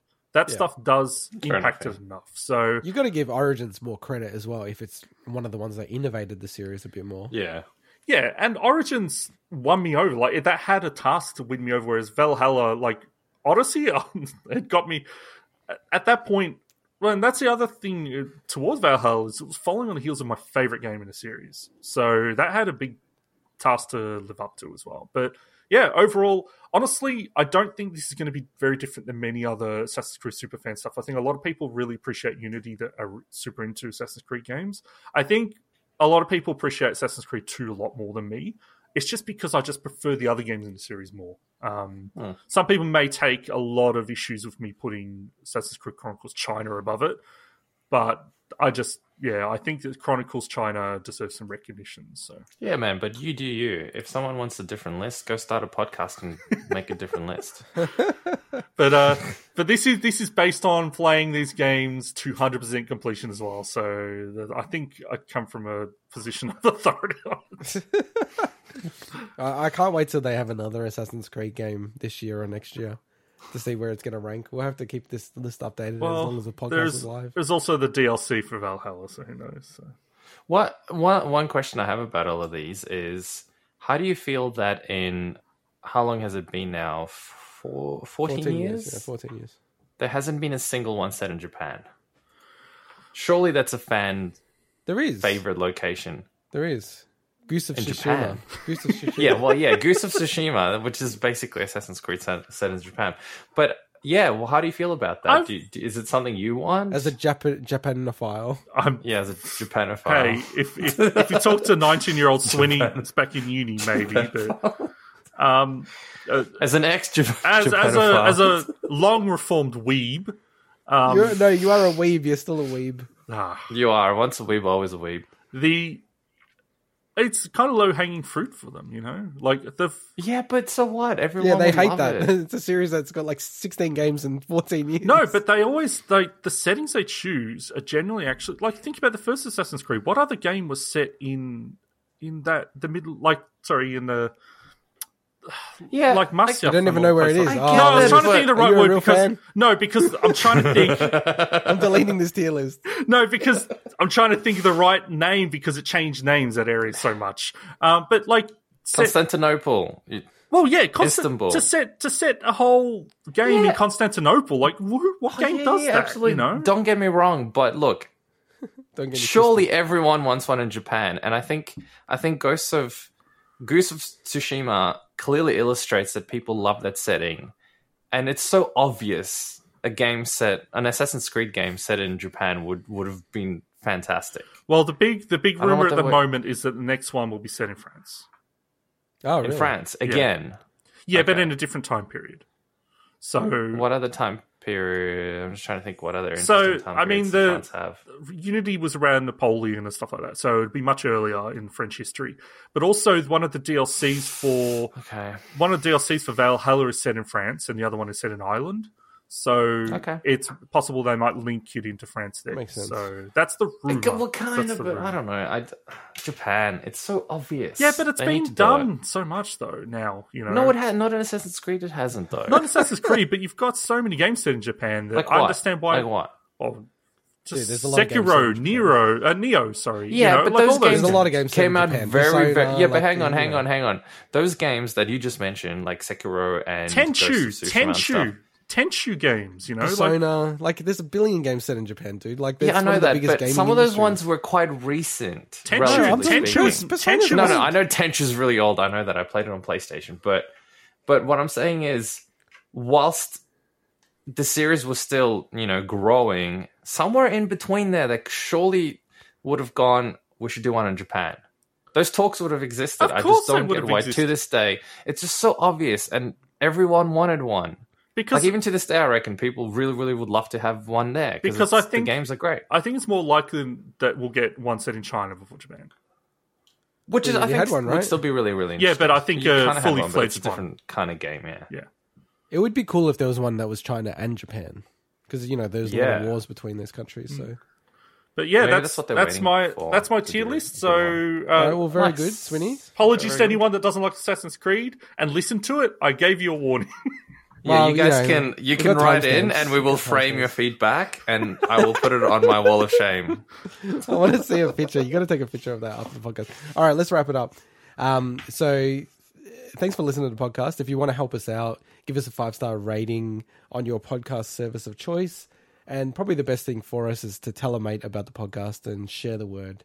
With that, bye-bye. See ya. Adios.